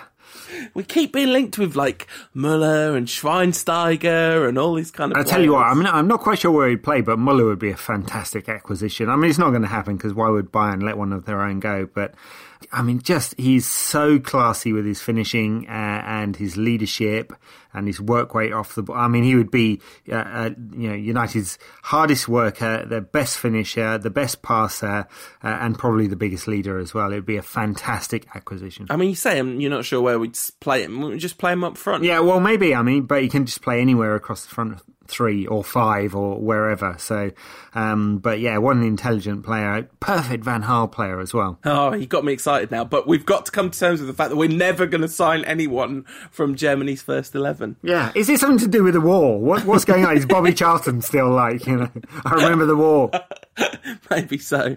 At Matty Lyons 93 says the Paul Merson Prediction Award. Oh my God. I'd have to give that to myself for my absolute certainty that at some point Radamel Falcao would start scoring goals this season. Yeah. Right, Merson, who's another one who, in his preview of United's game against Arsenal for the BBC, said Rooney had had an excellent season. Just, burned into my memory, that one. At Sean KDLA says, the lady who plays the saxophone very well award for going unnoticed but still being worthy of praise. I wonder whether David De Gea's goalkeeping coach is probably worth... Franz Hook? Yeah, because he's had a lot of goalkeeping coaches, and Chris Wood seemed to bring him on quite a lot last season, but Franz Hook seems to have taken his game to a whole new level. Yeah, I mean, obviously people say very good things about Franz Hook. Devised the strategy to replace Jasper Cillessen with... Tim Krul in the World Cup, apparently. But yeah, he's, Van Gaal called it out in his sort of pre-speech, where he said that De Gea was the sort of most improved player of the season. I mean, and that's saying something, because De Gea was been excellent across the season, apart from those first couple of games. But yeah, loads of praise to Franz Hook. It's funny, isn't it? When Eric Steele went, I think we were all thinking that this was a bad thing because he'd built a relationship with David De Gea. David De Gea had grown, But Chris Woods and Franz Hook have both done wonders for him. Or maybe just David De Gea is just a world-class goalkeeper and he was always going to progress in this way. But I don't necessarily think that's the case because he's progressed quite specifically, hasn't he? You know, there was that brilliant Gary Neville analysis of De Gea on Monday Night Football after the Liverpool game. And he looked at like specific incidents of his footwork and all that kind of stuff. And that would make sense with Van Gaal saying how much he thought he'd improved as well, you know. Favourite Eric Cantona goal? We're recording this on Eric Cantona's birthday, and at Peter Myers 90 gives us an excuse to talk about the King. My favourite Eric Cantona goal is sort of ridiculous. It's certainly not the best one. I talk about this quite often, but it was the equaliser against QPR in March of 1996, in the month where we won 3 games 1-0 and drew 1-1 in the other game, and Eric Cantona scored all United's goals as we marched towards the league. And just seeing it come up on the video printer with 87 minutes gone or something, QPR 1, Eric Cantona 0, and I turned around to everyone in the room and I said, Eric will score, it'll be fine. And he did. That was a lovely memory. Yeah, and then when you talk about great goals, the chip against Sunderland, the volley against Wimbledon or Crystal Palace at Selhurst Park, the volley against Arsenal, the other goal against Arsenal where he drove it low, where he's got the bandage on his hand, the volley against Liverpool in the FA Cup final 1996. God. Oh, just so many and such a variety of goals as well, you know. Headed, driven, fox in the box, chips, long shots. A brilliant striker as well as a brilliant number 10 type, wasn't he? A number 10 in the old-fashioned 4-4-2 sense. Yeah. But God, just what a player. Happy birthday, Eric. Hope you're having a lovely day. I'm sure he is. He's suing the New York Cosmos because they sacked him for punching a photographer. And I feel like if you're going to employ Eric Cantona, you can't just sack him for punching someone. No, right. It's Eric Cantona. And it's expected, yeah. And New York Cosmos, weird club. So they're playing in the sort of, I think they call it the National League or something, National American League, which is like one down from MLS, but there's no promotion. They did want the other franchise in New York. They didn't get it because no one put up the 100 million that the Sheikh did. So they're now playing in front of like 2,000 people at Columbia University Stadium in New York. But Raul plays for them, which is kind of weird. Yeah, that is weird. But he does. Yeah, anyway, so I hope they give Eric his money because he punched that photographer for jolly good reasons. At Blabberwan says, do you think Louis van Gaal should consider going drunk into games? Might make us more fun to watch. No, probably not a good idea. And at MUFC Jeff, long-time friend of the Rantcast, says, who do you expect to step up next season compared to this season? Di Maria is perhaps the obvious answer there. He's certainly gonna need to. I wouldn't be shocked if we see a better performance from Rooney next season if he gets a... Would you? I would be. Maybe if he gets a more consistent role in the side or whatever. Yeah, maybe. Only if he plays at number 9 and the side functions around him. And there he's still got room for putting in some good performances. If he doesn't play better, Van Gaal's going to do something about it, right? He's not just going to let him sit. I really hope we bring in someone that's an obvious choice for captain. Yeah. Do you know how it came out this week or last week that the Brazilian National Federation had contracts with all their sponsors as to who could play? Yeah. I'm not saying United do that, but... He is a Nike player. This could be a bad summer for... That's why it's going to be a rough summer for some players, isn't it? Yeah, that's right, yeah. I expect... I'm not sure if it's really answering the question, but I expect Ander Herrera will have an excellent season next season. I think Marcos Rocco, and I think this is maybe surprising because United are expected to bring in a top central defender, but I think if he just stays fit, he's going to be a really excellent player, and perhaps my outfield player of the season, Chris Smalling, won't get in the side anymore. Interesting. A good question though, Jeff. So there's no predictions to make except for in the subject that everyone loves talking about when it comes to football more than anything else, apparently, so it seems. Let's predict. Let's put our reputations on the line. Oh dear. No, I'm doing none of this. Who are United going to sign? Well, apparently not Matt Hummels.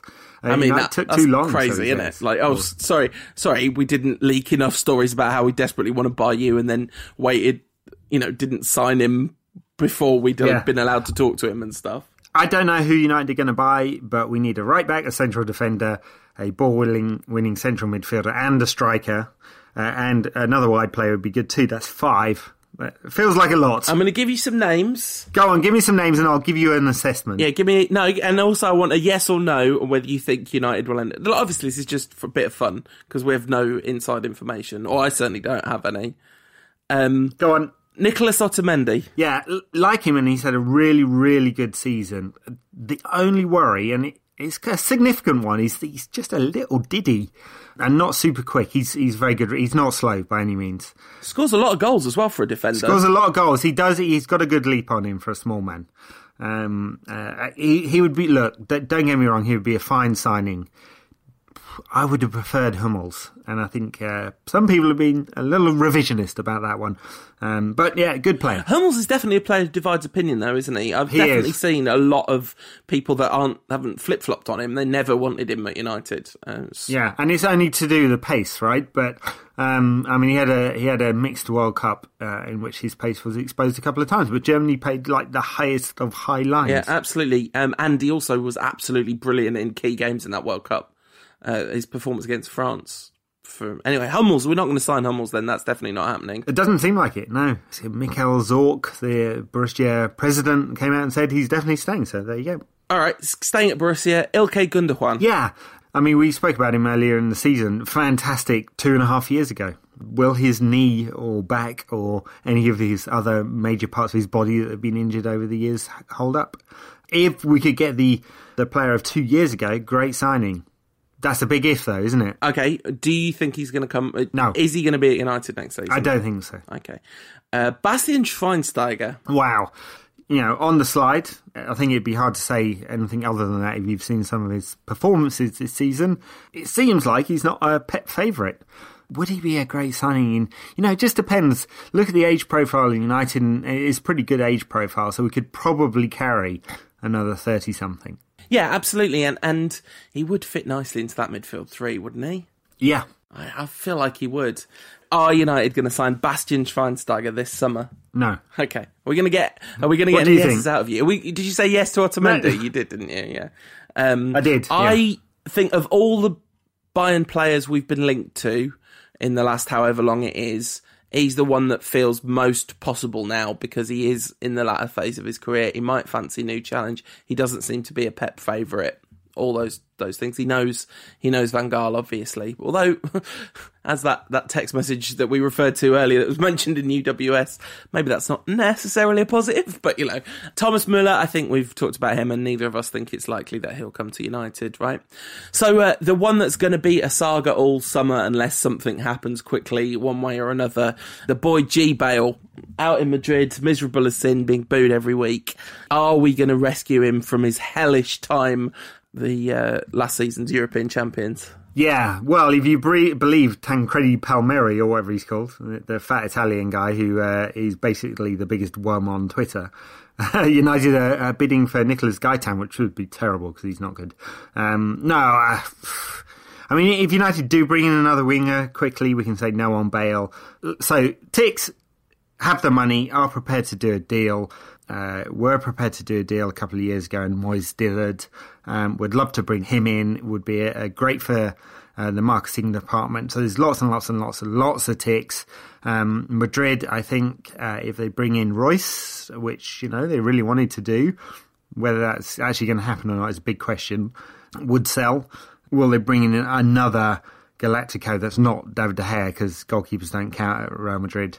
And that's the only question, really. If Madrid bring in another player, then Bale's gone and United are going to be favourites. I'm sure that City and Chelsea would like to bid too, but United are definitely in the best position FFP-wise, even if UEFA do relax the rules. And then we need a striker this summer. Manchester United need to buy a striker. If they don't buy a striker, I'm going to be so disappointed.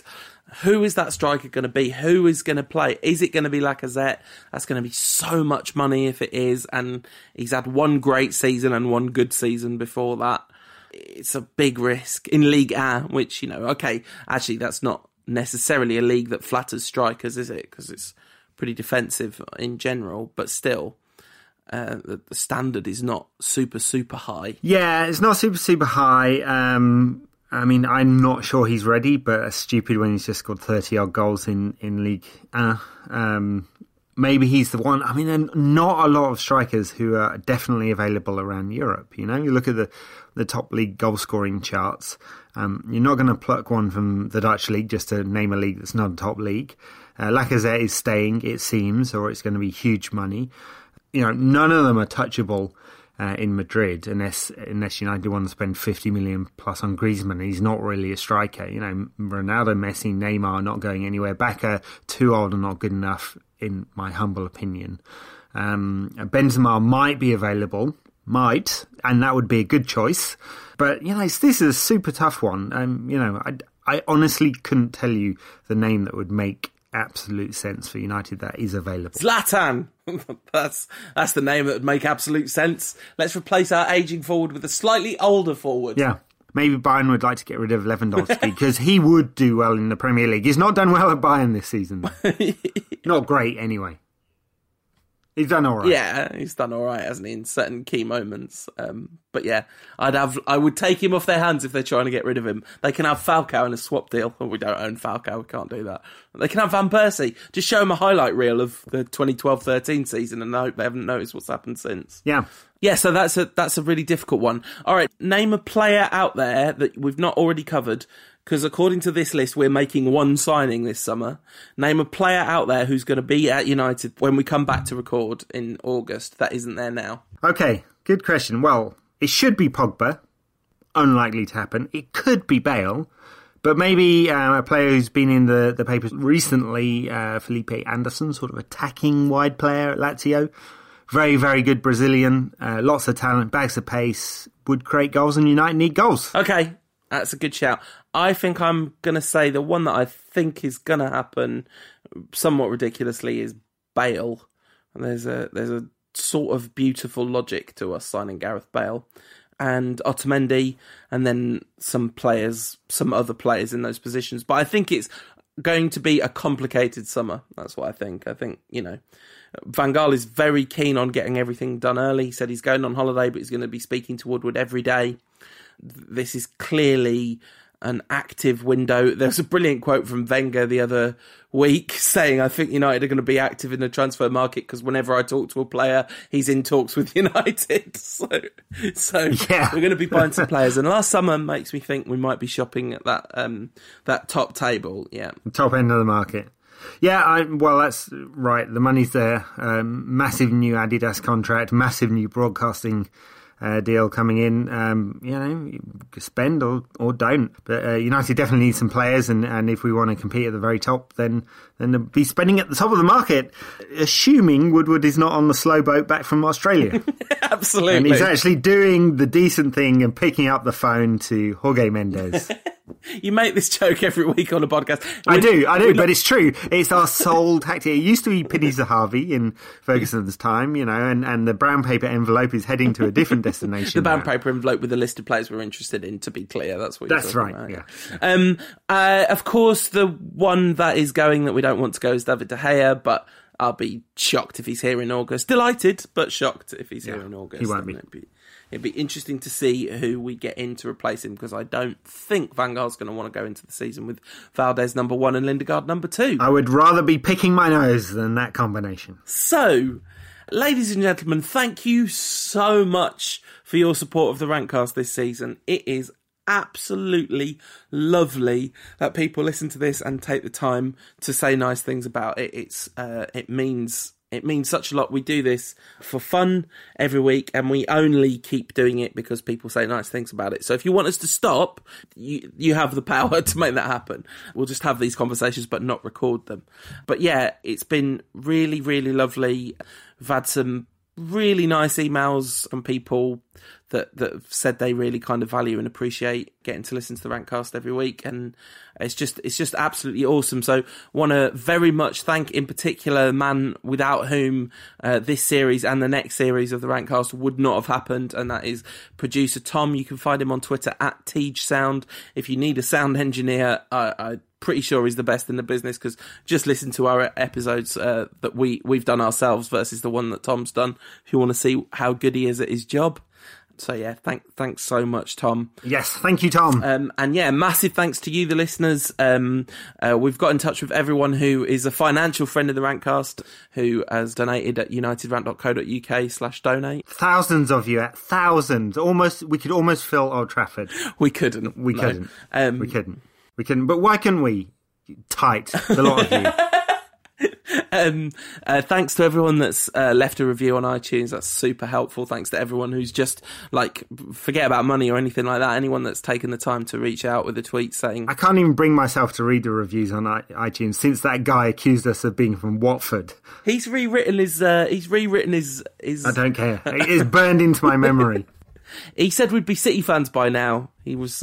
Time has proven him incorrect on that one. Yeah. Although I do like Rob Pollard, but that's not the same as actually being a City fan. Anyway, if you want to get hold of us in the summer, you can do that on all the social media stuff. I'm going to be writing on Bleacher Report, bunch of stuff all week, every week. Ed, I'm sure you'll find time to get some United coverage in on unitedrant.co.uk. Yeah, it's always hard during the summer because I generally don't talk about transfers. Because, what can you say that's not been written about elsewhere, especially by you on Bleacher Report? Yeah, exactly. So yeah, content is difficult, but I'll make something up. Yeah. We're not going to be back for pre-season because, honestly, it's a corporate-sponsored tour of America.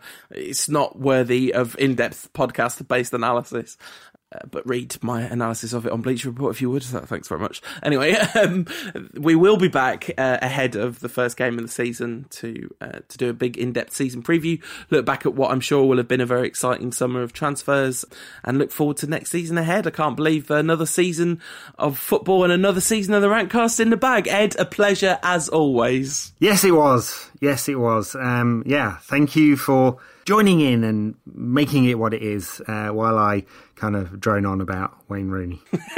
Absolutely. So there's only one possible play out track this week. Normally we play out the end of season episode with the full blast of the Calypso, but in honour of man like Georgie Best, it's got to be this one. So you're welcome. You'll have this stuck in your head all summer anyway, and we'll see you again in August.